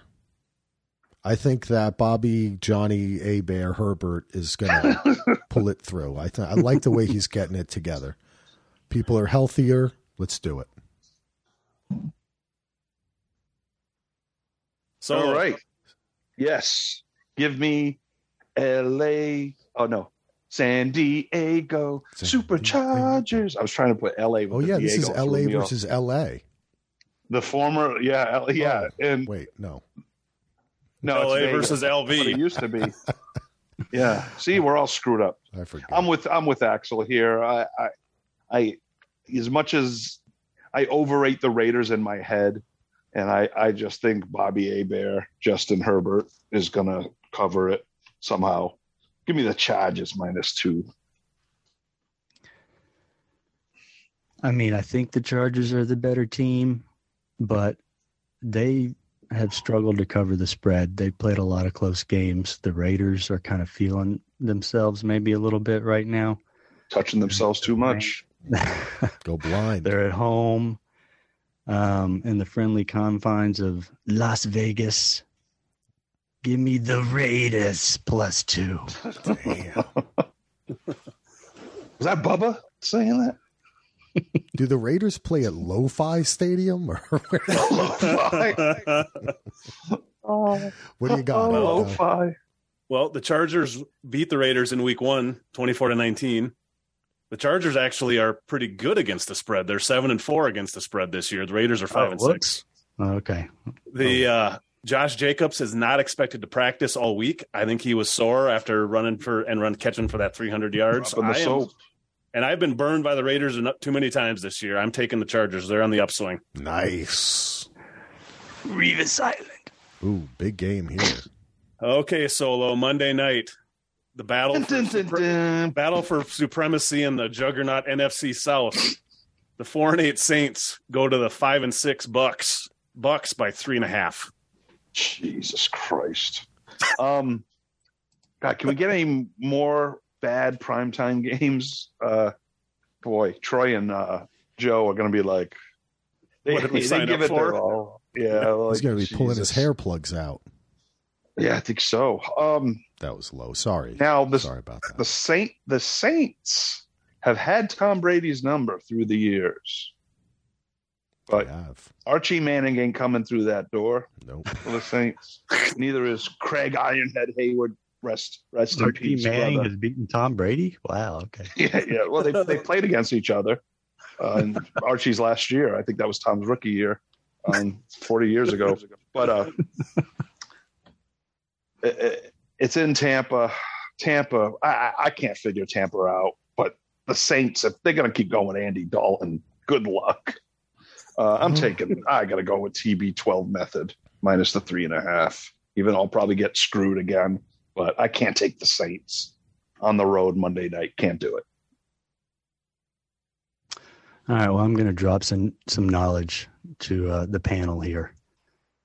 I have found a stat or a trend that I have not heard talked about. Now, we all know the history of like how teams do after a bye. They usually do pretty good. This year, teams are 15-9 after a bye, but they're only 10-14 against the spread.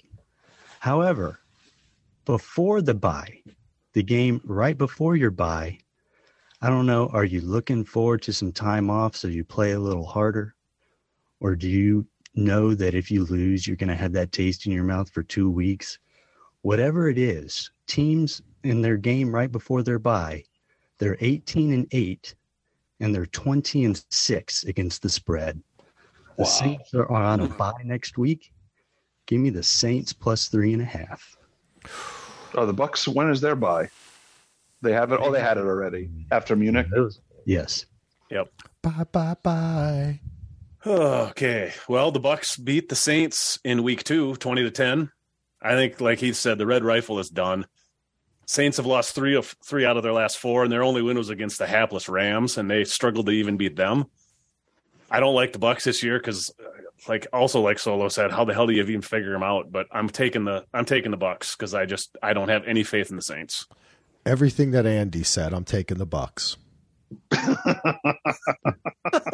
And Brett just hates the Bucks. He needs them to lose, so he picks against them every week. Okay, now we're getting into I forgot to add before we started, I think this upcoming slate is the best slate of games we've had. And now we're getting into the good games already, and we're not even halfway done. Ooh, Brett, yeah. the Commies are favored by 2.5, and they're going to play the Giants. Oh, man. Okay, so real quick, this is an NFC East matchup. So I was looking at the playoff standings. Now that we have 7 teams out of each conference make the playoffs, that's 3 wild cards. I don't think there's ever been a year where an entire division has advanced to the playoffs. Nope, and it might happen. And there won't be because the Giants aren't. Right. The Giants aren't. I was about to happening. say we are very close to having the entire AFC East and NFC East make the playoffs this year. Right Imagine now, that. the whole NFC East would be in if the season ended today. And the nuts. AFC East, the Patriots would be barely outside as the 8th seed. The only hiccup would be either Baltimore or Cincinnati would have to miss the playoffs. They're both 7-4, but New England does play Cincinnati in a couple weeks, so that would be a head-to-head tiebreaker there. So I'm just keeping an eye on that because that would be pretty insane. Back to this game, though. Let's see. I got Washington as another team that has a bye next week. So I'm just going to kind of roll with that weird stat, that weird trend, and I'm going to go with Washington minus 2.5. Well, let's see. The Giants have lost 3 out of 4. Their only win was coming against the Texans. The Commies have won 6 of 7, with their only loss being to the Vikings. Commies are tough as hell. They're not the most explosive team, but they're tough. Probably means the Giants will win, but I'm still going to take the last place as of right now, Commanders. All right, this is weird because the Commies play the Giants, then they have a bye, And they play the Giants again. then they play the Giants again. Yeah, you got a few of those. It's very weird. I like everything that Andy said again. I like when Andy goes before me. I think Heineke's playing great. I think that the Commies are I like what you said. They're a tougher team and they're more in sync now. The Giants are the light is showing through the seams on this team. And I think that the Commies are a stronger 7-5 team than the Giants are. The Giants will soon be 7-5. So I'm going to take the Commies and that 2.5 points.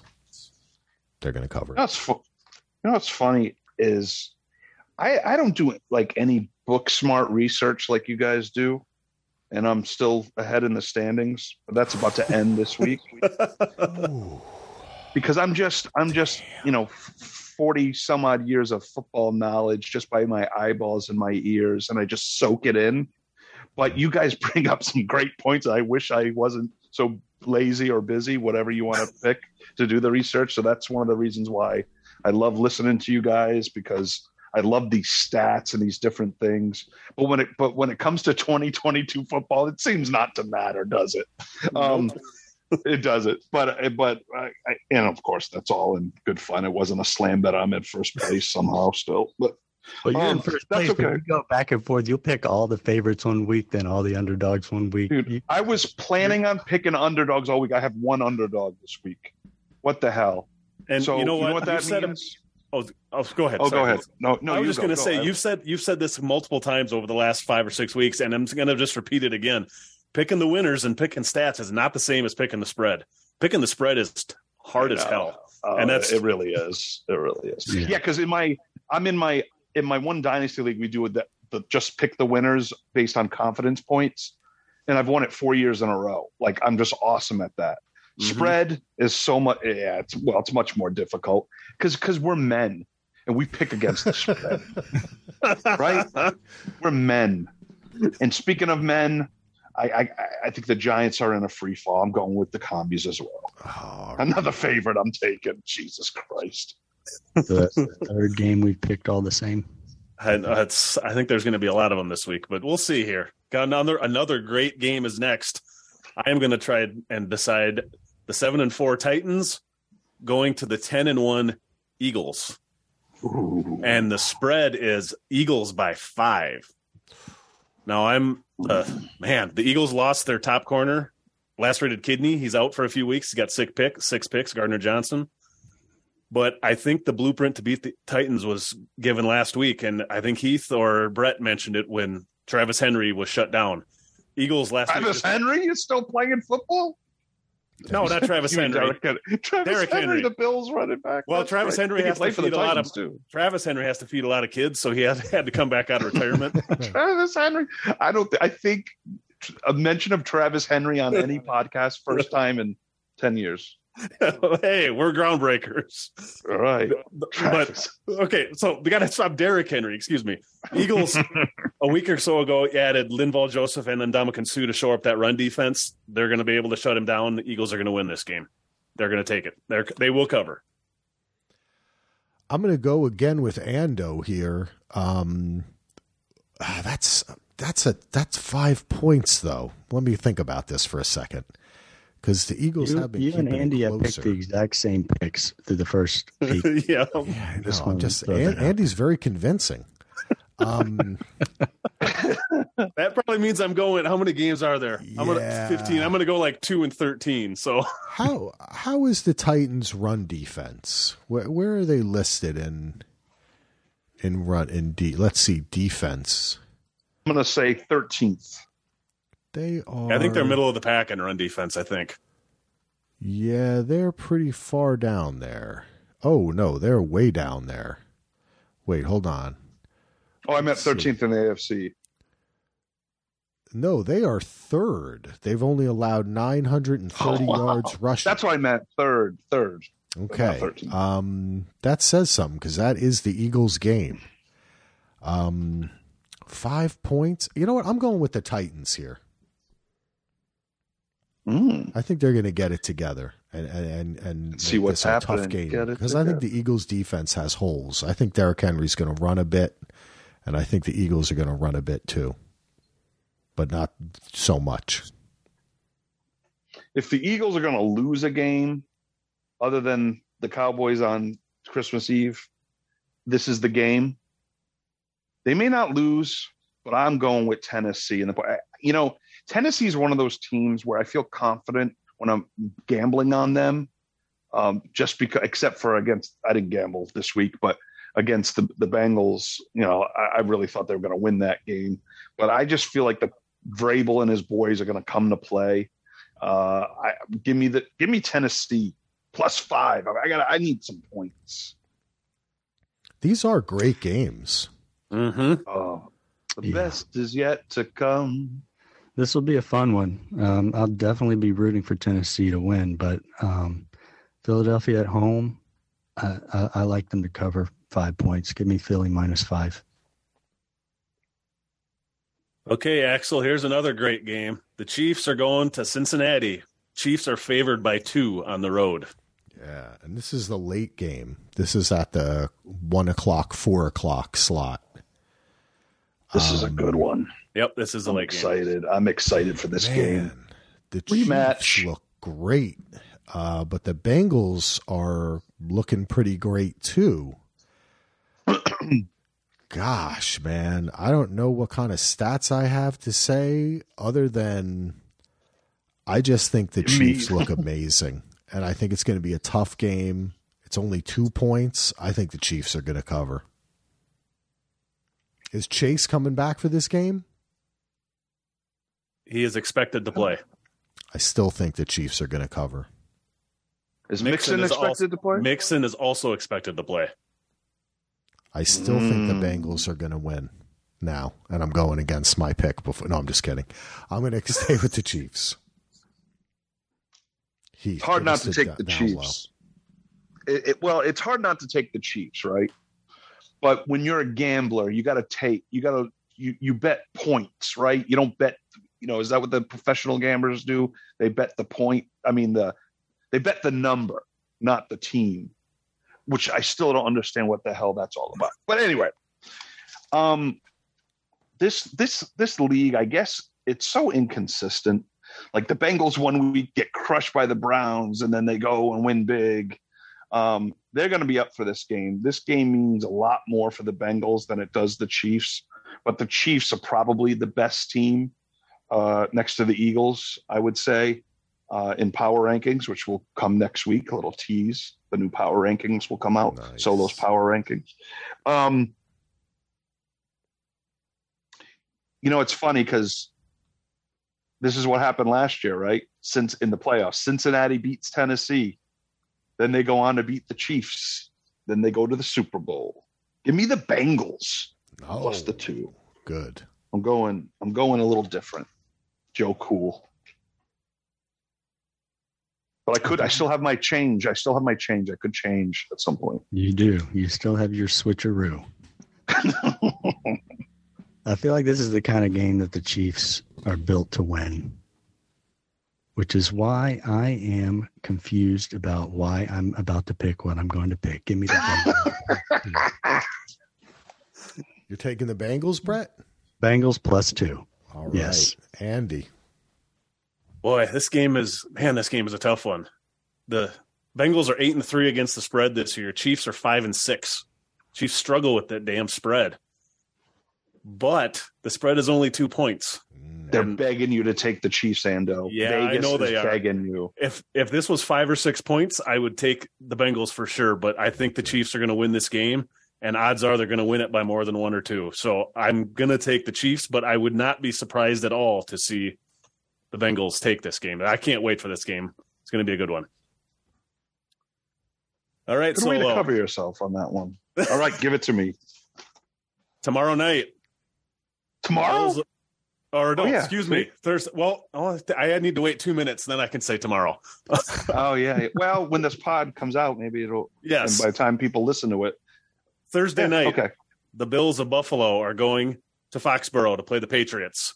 The Bills are favored by 4. Ooh, Belichick.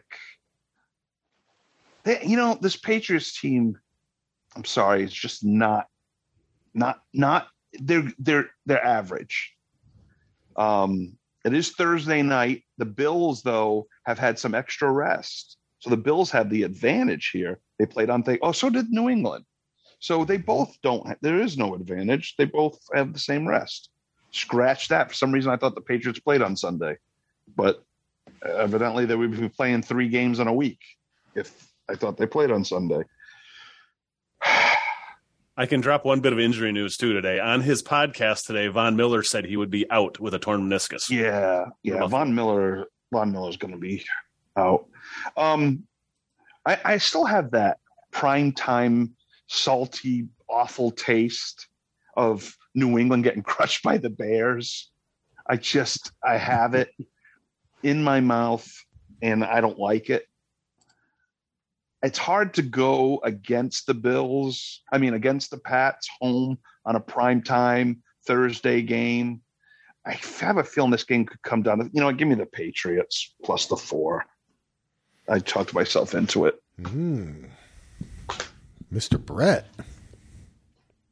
Yeah, I feel like that Bears game was a fluke. They were destroyed, though, at home, weren't they? Yeah, it was. It probably was. But they've also blown out some teams at home. So, of course, those were weaker teams like I think the Lions and the Colts. And the Jets. The Cleveland. But I don't know if they destroyed the Jets.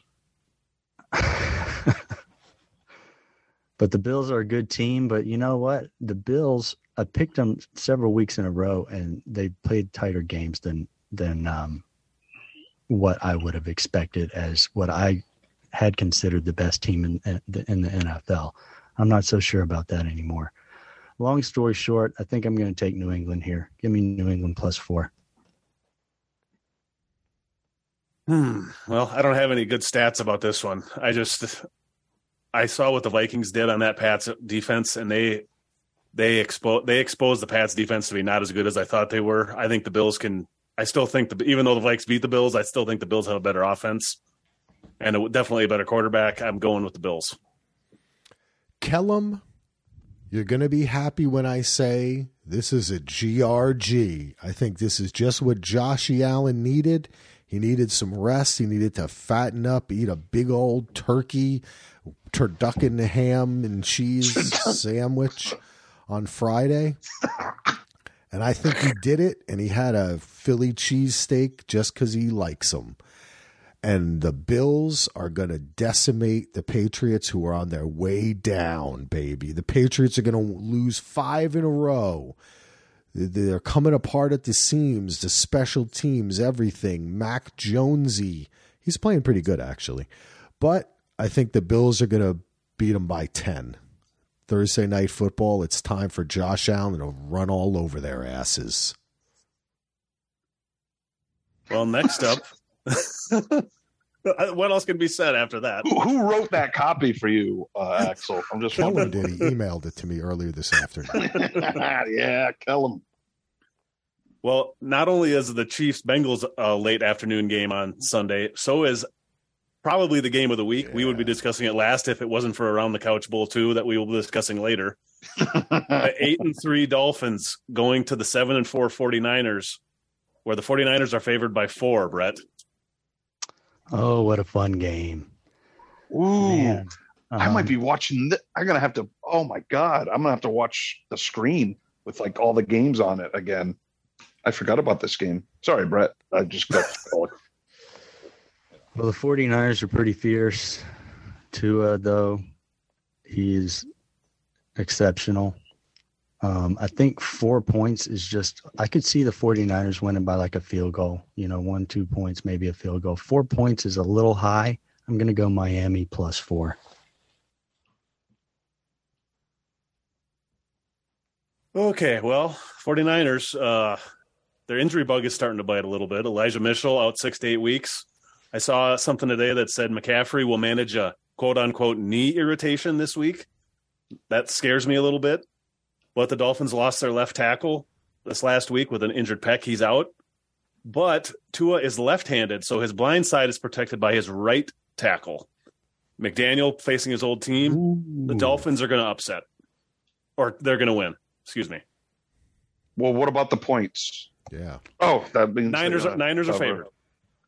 Yes, I know. I was just playing. Yeah, I know. Because you like to skate out, or you like to skate out.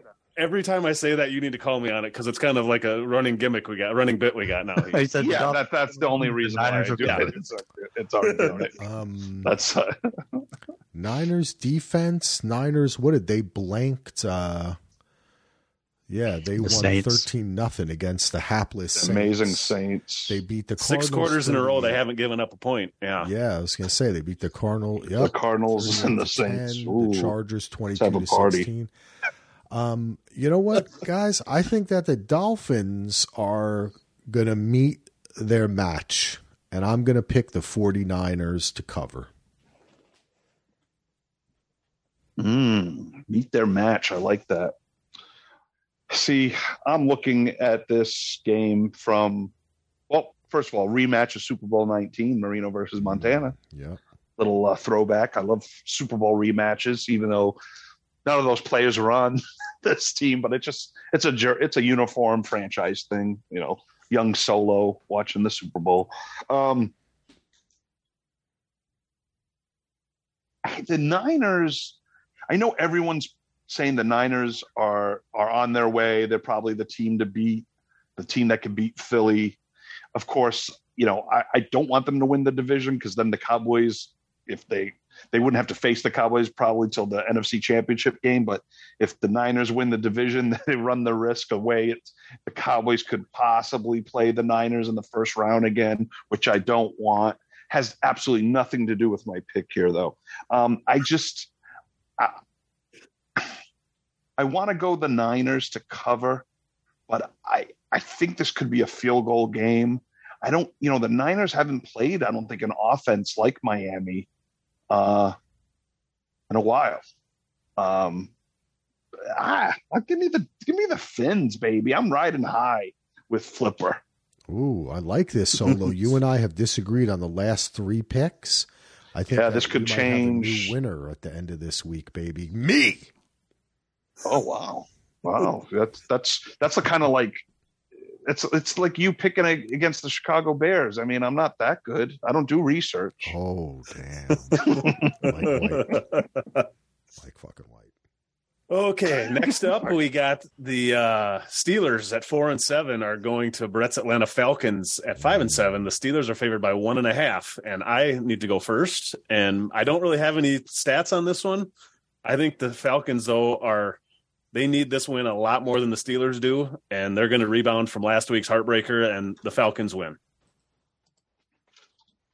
Falcons win. Do they cover the spread? Yeah.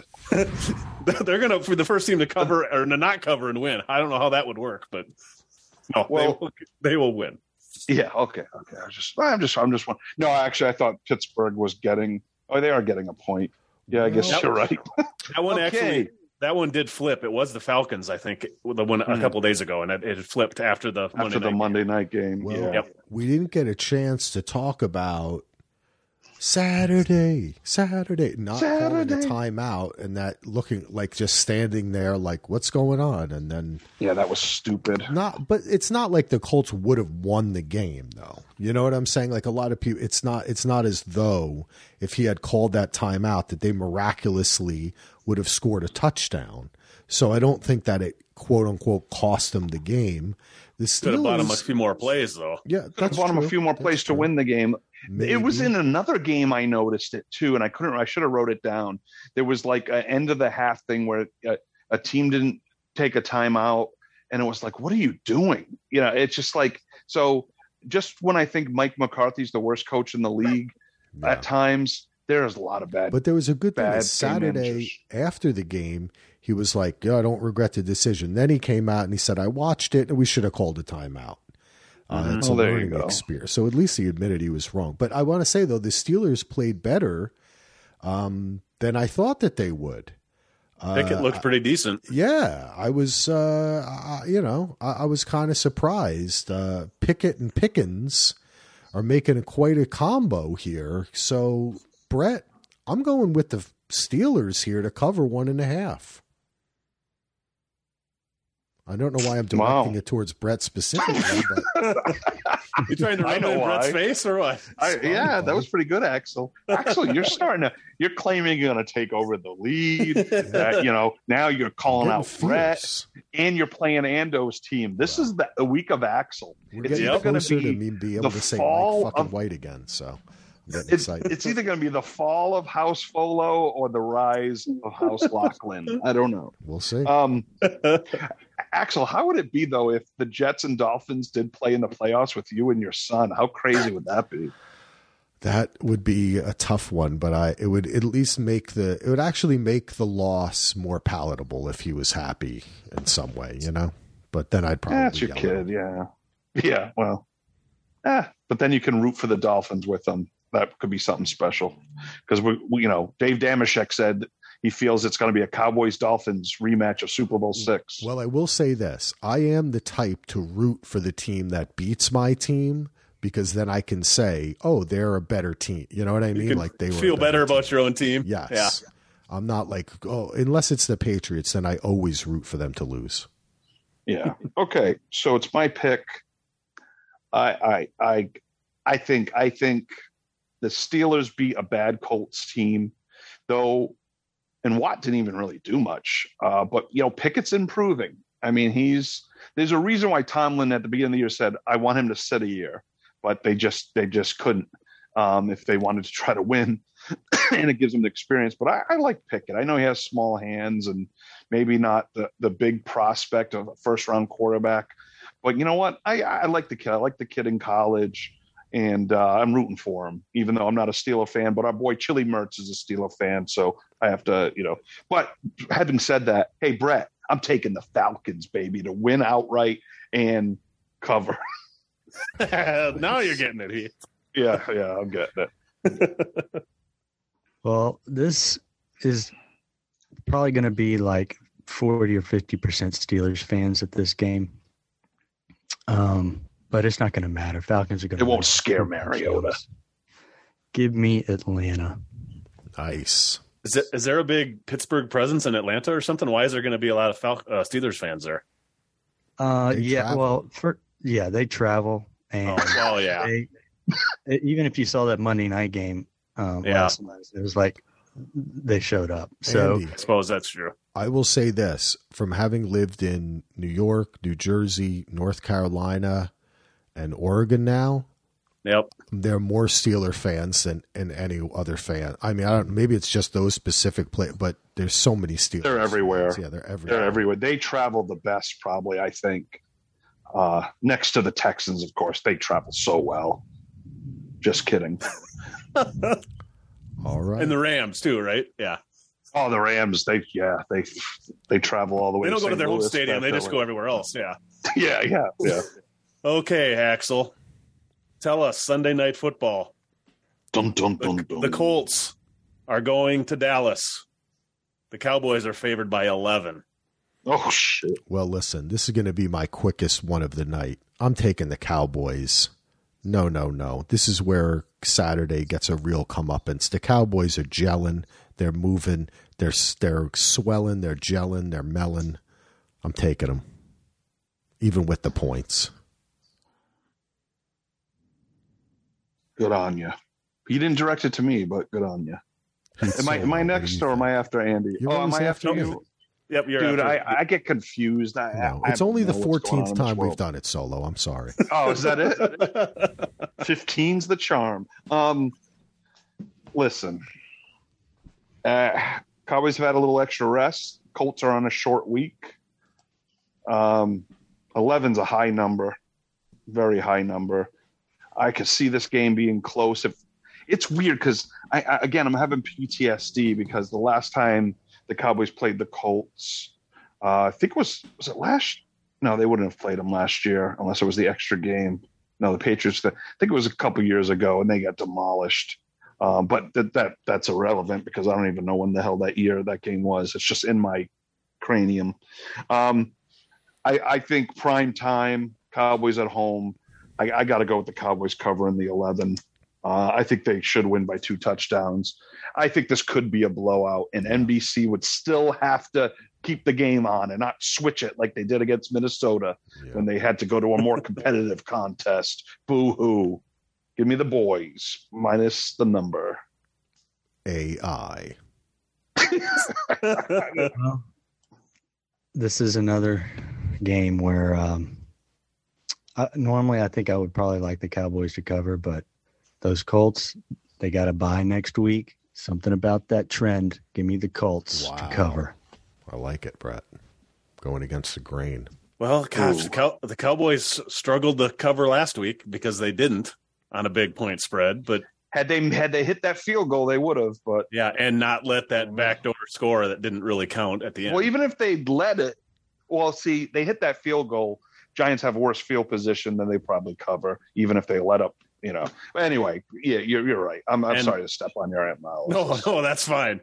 And seeing the Cowboys destroy Kirk Cousins and that offensive line, they're gonna thaw out Matty Ice, and Matty Ice is gonna be hurting after this game. The Cowboys are gonna win, and they're gonna win big. I've taken the Cowboys. I hope you're right because I plan on getting blasted during this. Actually, when I don't drink, the Cowboys win during the game. When I drink, they lose, so I may not drink. I think you'll be okay. Well, and luckily for you, Solo, the last game you don't have to worry about who you're following because you're first in the game that should have been flexed, but wasn't because the Cowboys, actually, another crazy stat, the Cowboys had the most watched Thanksgiving Day game ever this last Thursday. 42 million. Set a record. So that's pretty sure that's why this game did not get flexed, even though it should be. The Jets and the Vikings play in Around the Couch Bowl 2. The Vikings are favored by 3, and it is in Minneapolis. Man, the Vikings getting no respect. The Jets getting more respect. Michael White, grandson of Walter White. Damn right. Albuquerque native. Mike White. No, I'm rooting for the kid.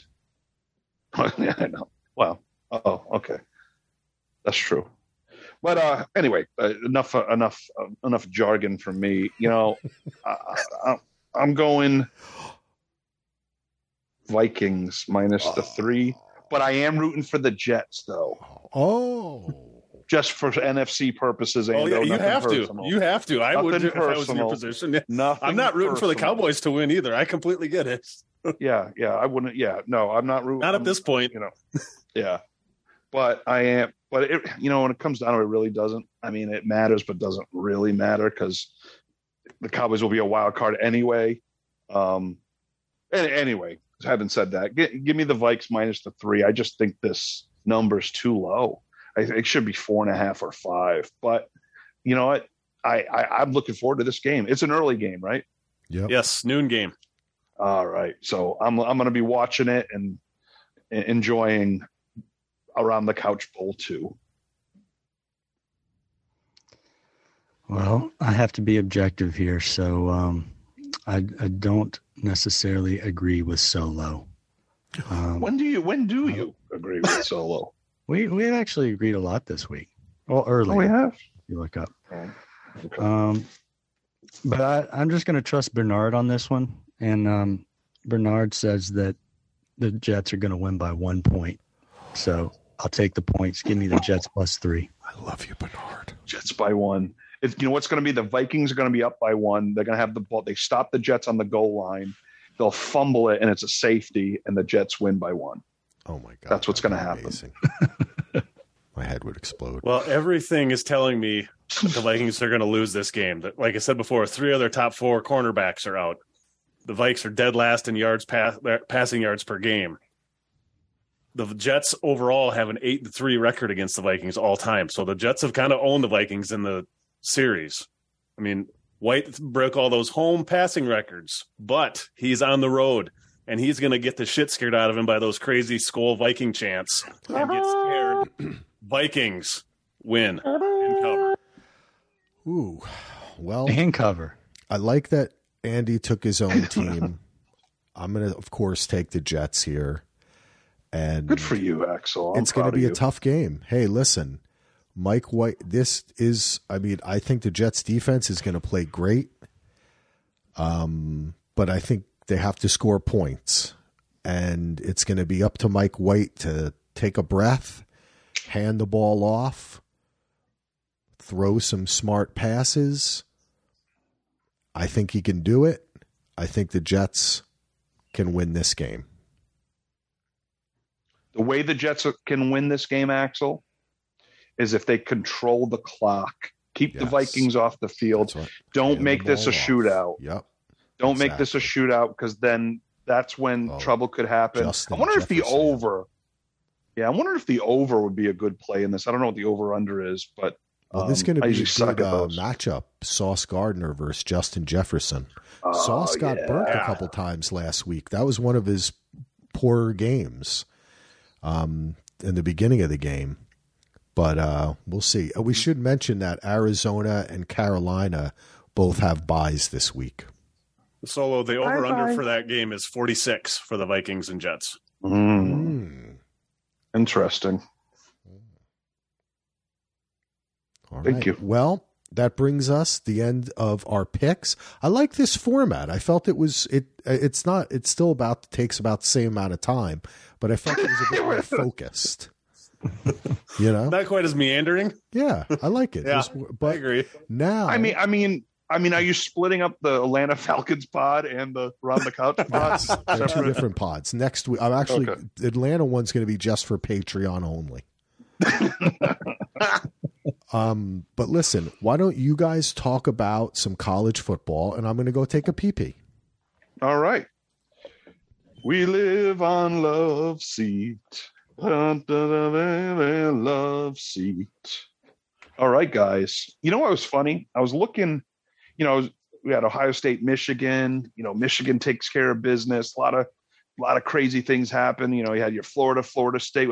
And I'm like, okay. And then I looked next week and I'm like, wait, conference championship games already? Like this season creeped up on me. And I couldn't believe. And I'm like, well, yeah, we're heading in December, because usually early December is Army Navy and Division I AA playoff games. So yeah, we're at conference championship weekend. And of course the rankings came out. It's Georgia 1, Michigan 2, TCU 3, and your USC. You guys predicted USC. They're 4th. So of the conference champion, you got LSU, Georgia, of course, is a big one. I don't think the game means as much, Brett, for the Bulldogs, but it's, of course, good to win. Now, if LSU were to knock off Georgia, because they lost to A&M, there's no hope of them getting to 4th, correct? Correct. Yeah, even if USC loses, I still don't think they would. Yeah, they're down at 14th now, I think. Oh, okay. Rating came out LSU's today. 14. Yep, you're right. I was all excited, Ando, because I thought Minnesota was going to be in the Big Ten championship, and it's Purdue. Yeah, they screwed themselves with that Iowa game 2 weeks ago, and their running back rushes for 270 yards and loses the game. Yeah, good times. Vikings or the Vikings, the Gophers stepped on themselves they had 2 or 3 losses. They should have been playing in this game. Michigan still would have wiped the floor with them, but they should have been playing in this game. But it's nice to at least make it, Yeah. Well, at least you beat Wisconsin. Yeah, that was big. Holding on to Paul Bunyan's axe is always and Wisconsin's our number 1 rival, so you can't complain with that. Anytime you win a trophy game, that's always a good thing. Yeah, no, it's that's the thing about college football. It's tough to win a national championship, and really, out of us, Brett's right now team is the only chance to win it every year. Syracuse and Minnesota ain't winning any titles, but it's more. I guess it's it's more about. I'm glad they have the bowl system. I know people like, the bowl. It's good. It's nice. You get that extra game.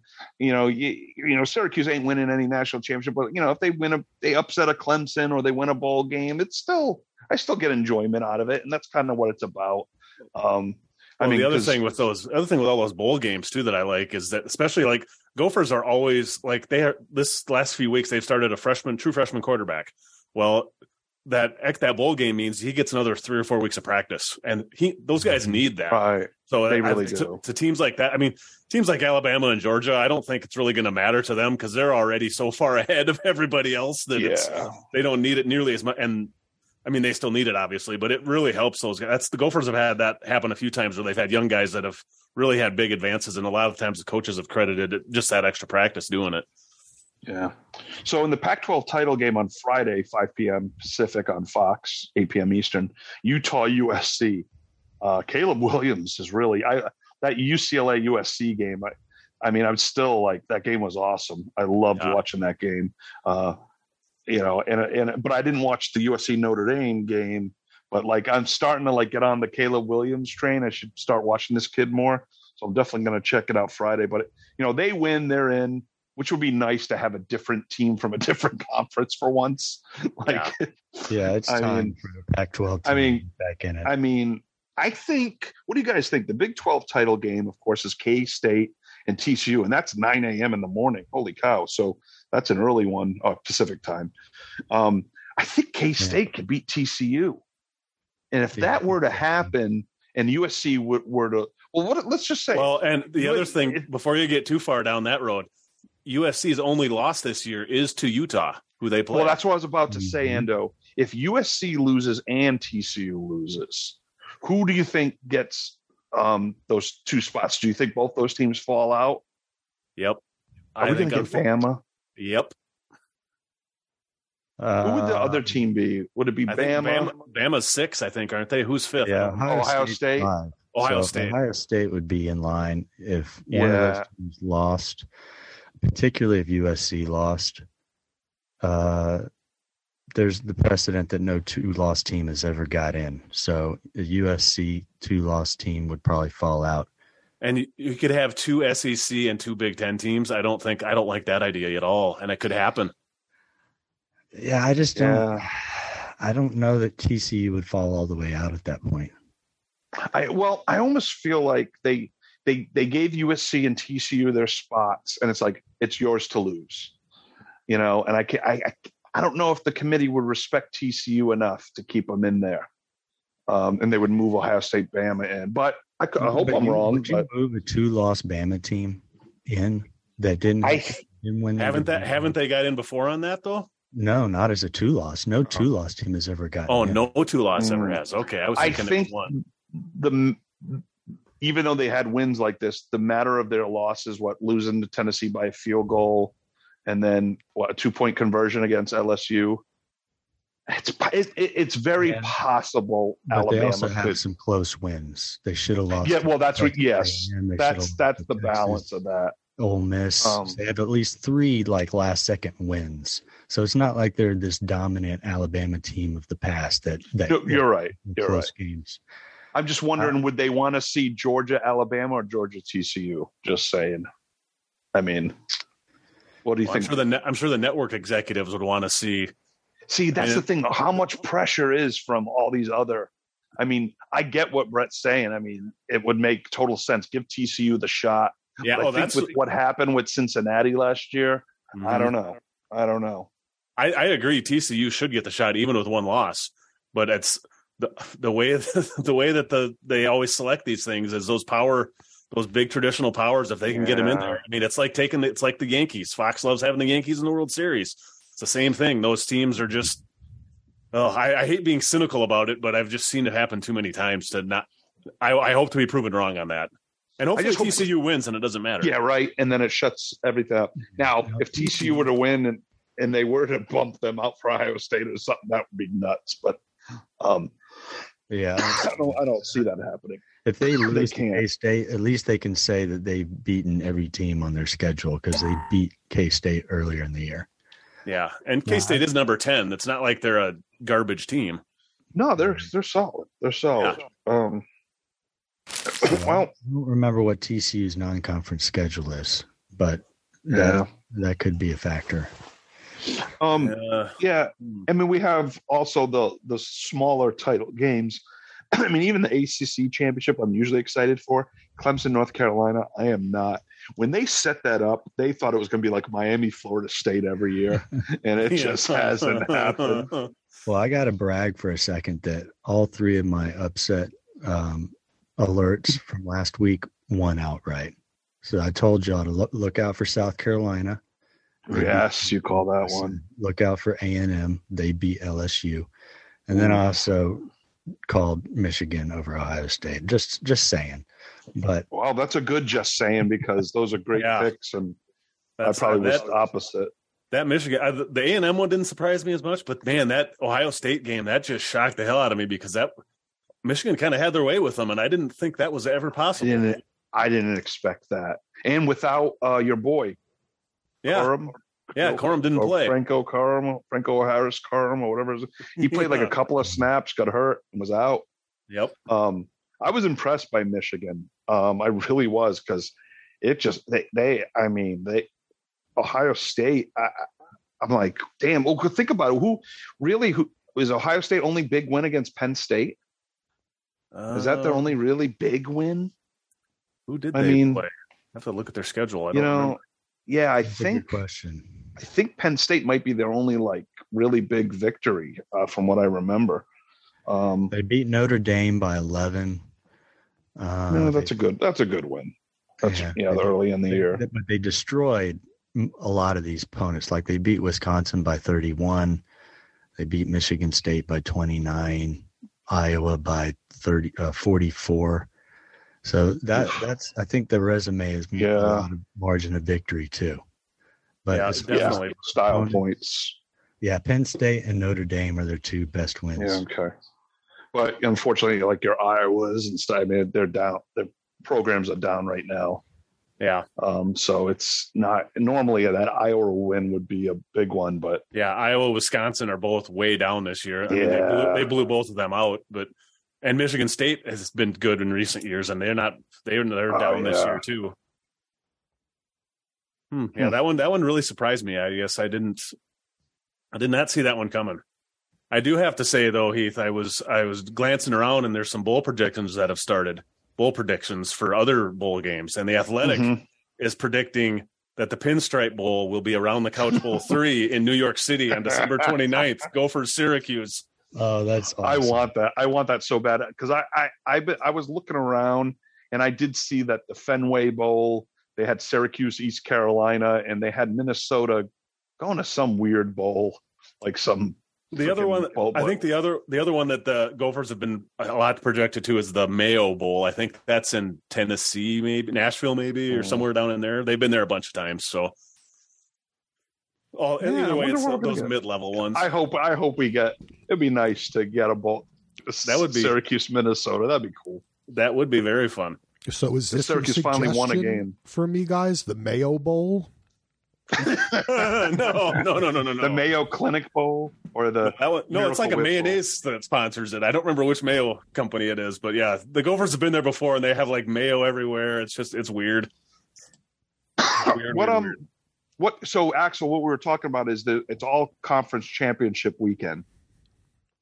So some of these games might intrigue you because they're for the conference. Oh, okay. So I would say because it has bearing on the top 4 playoff teams. Friday night's the Pac-12 title game, 5 p.m. on Fox, Utah USC, and Saturday morning Big 12 title on ABC, 9 a.m. K-State TCU, and then of course Brett's SEC championship game, LSU Georgia, is on CBS at 1 p.m. So there's some games for you to kind of check out if you feel like it. All right. Well, maybe I shall. I'll probably try to fit that in while I'm watching some World Cup games too, because I'm enjoying that a lot. Yeah, at least I think the Utah USC game, that Caleb Williams. I don't, because I'm not sure if you watched the UCLA USC game, but it might be someone to check out. Could be a Jets quarterback in a couple of years because he's a sophomore. So he will be coming back next year. I think he's a redshirt sophomore. I think he has at least one more year, left before he can declare. So maybe that's the Jets' new quarterback in 2 years. Well, after Mike White is elected to the Pro Football Hall of Fame, we'll consider looking at other people. Probably be the first one they ever waive the rules for to elect him while he's still playing. Yep, exactly. Exactly. Well, I mean, already they should erect a Jeremy Lin, Mike White statue together. Hey, listen, Mike White is the real deal. Well, we'll see this weekend. Let's talk next week. I have one other little tiny college note I can give too. Former, and it ties into the NFL, Matt Rule got a new job this weekend as the for one of the Gophers' rivals, Nebraska, and I'm sure he's going to do really well because you know what we say about Nebraska around here is the N stands for knowledge. So he is really, really going to have a great career down there. I had to get a shot in on the Cornhuskers. I will say this, and real quick, and I'll end this, and I won't talk again. But holy cow, this is important.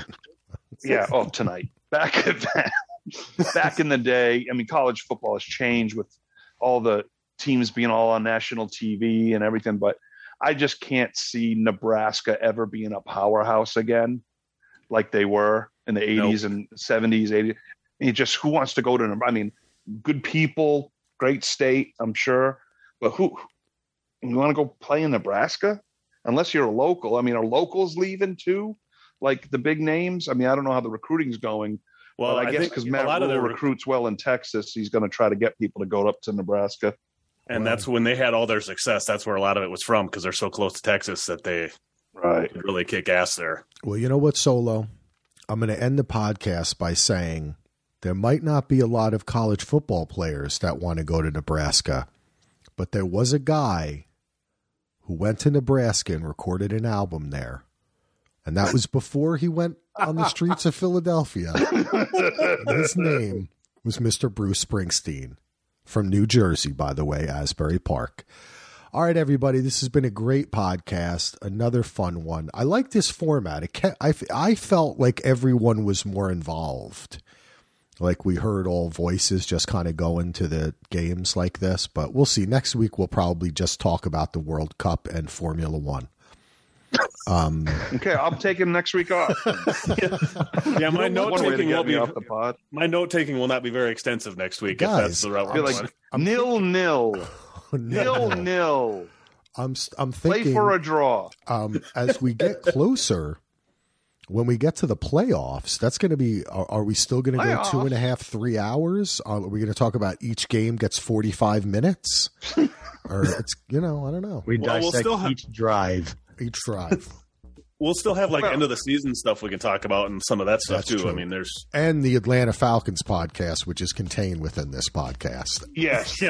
well, that'll be spun off by then to a separate thing, won't it? As well, but you know what? He Can't contain its greatness to one pod. I have to say, this was probably the lightest on. That reminds me of the 1924 Cowboys game, that solo game this week. There weren't as many of those, so. It was 1960. The Cowboys came into the league. You know what, guys? 1920. Very quick story. The Cowboys were playing the Tampa Bay Buccaneers, and it was raining. Okay. Wow. Shots fired. Oh, Solo, I love you. This is a fun podcast. Yeah, And you know what? We hope everyone listening is having fun. There's going to be, this is some great games this weekend, really. Dolphins, 49ers, Bills, Patriots, Chiefs, Bengals, Titans, Eagles, Commies, Giants, Jets, Vikings. Those are some good games. I'm looking forward to them. Any final words from Brett? Yes. You know what? Screw it. Go ahead, Brett. I want to hear what happened to the Cowboys Buccaneers in the rain. Me too. I don't know if they ever played a game in Tell the us, rain. Buccaneers. I can tell you about the snow game on Halloween night when Emmitt Smith ran for 267 yards against the Eagles, I remember that game. but I won't today. I remember it. Yeah, you're going to have to save that one. All right. Well, thanks everyone for listening. Check us out at dvrpodcast.com. Peace out, everybody. Oh, wait. I beat Ando in fantasy again somehow. no, we don't need to talk about that again, Heath. You just okay, me fine. every week here. I know. And welcome to East New York. Yeah.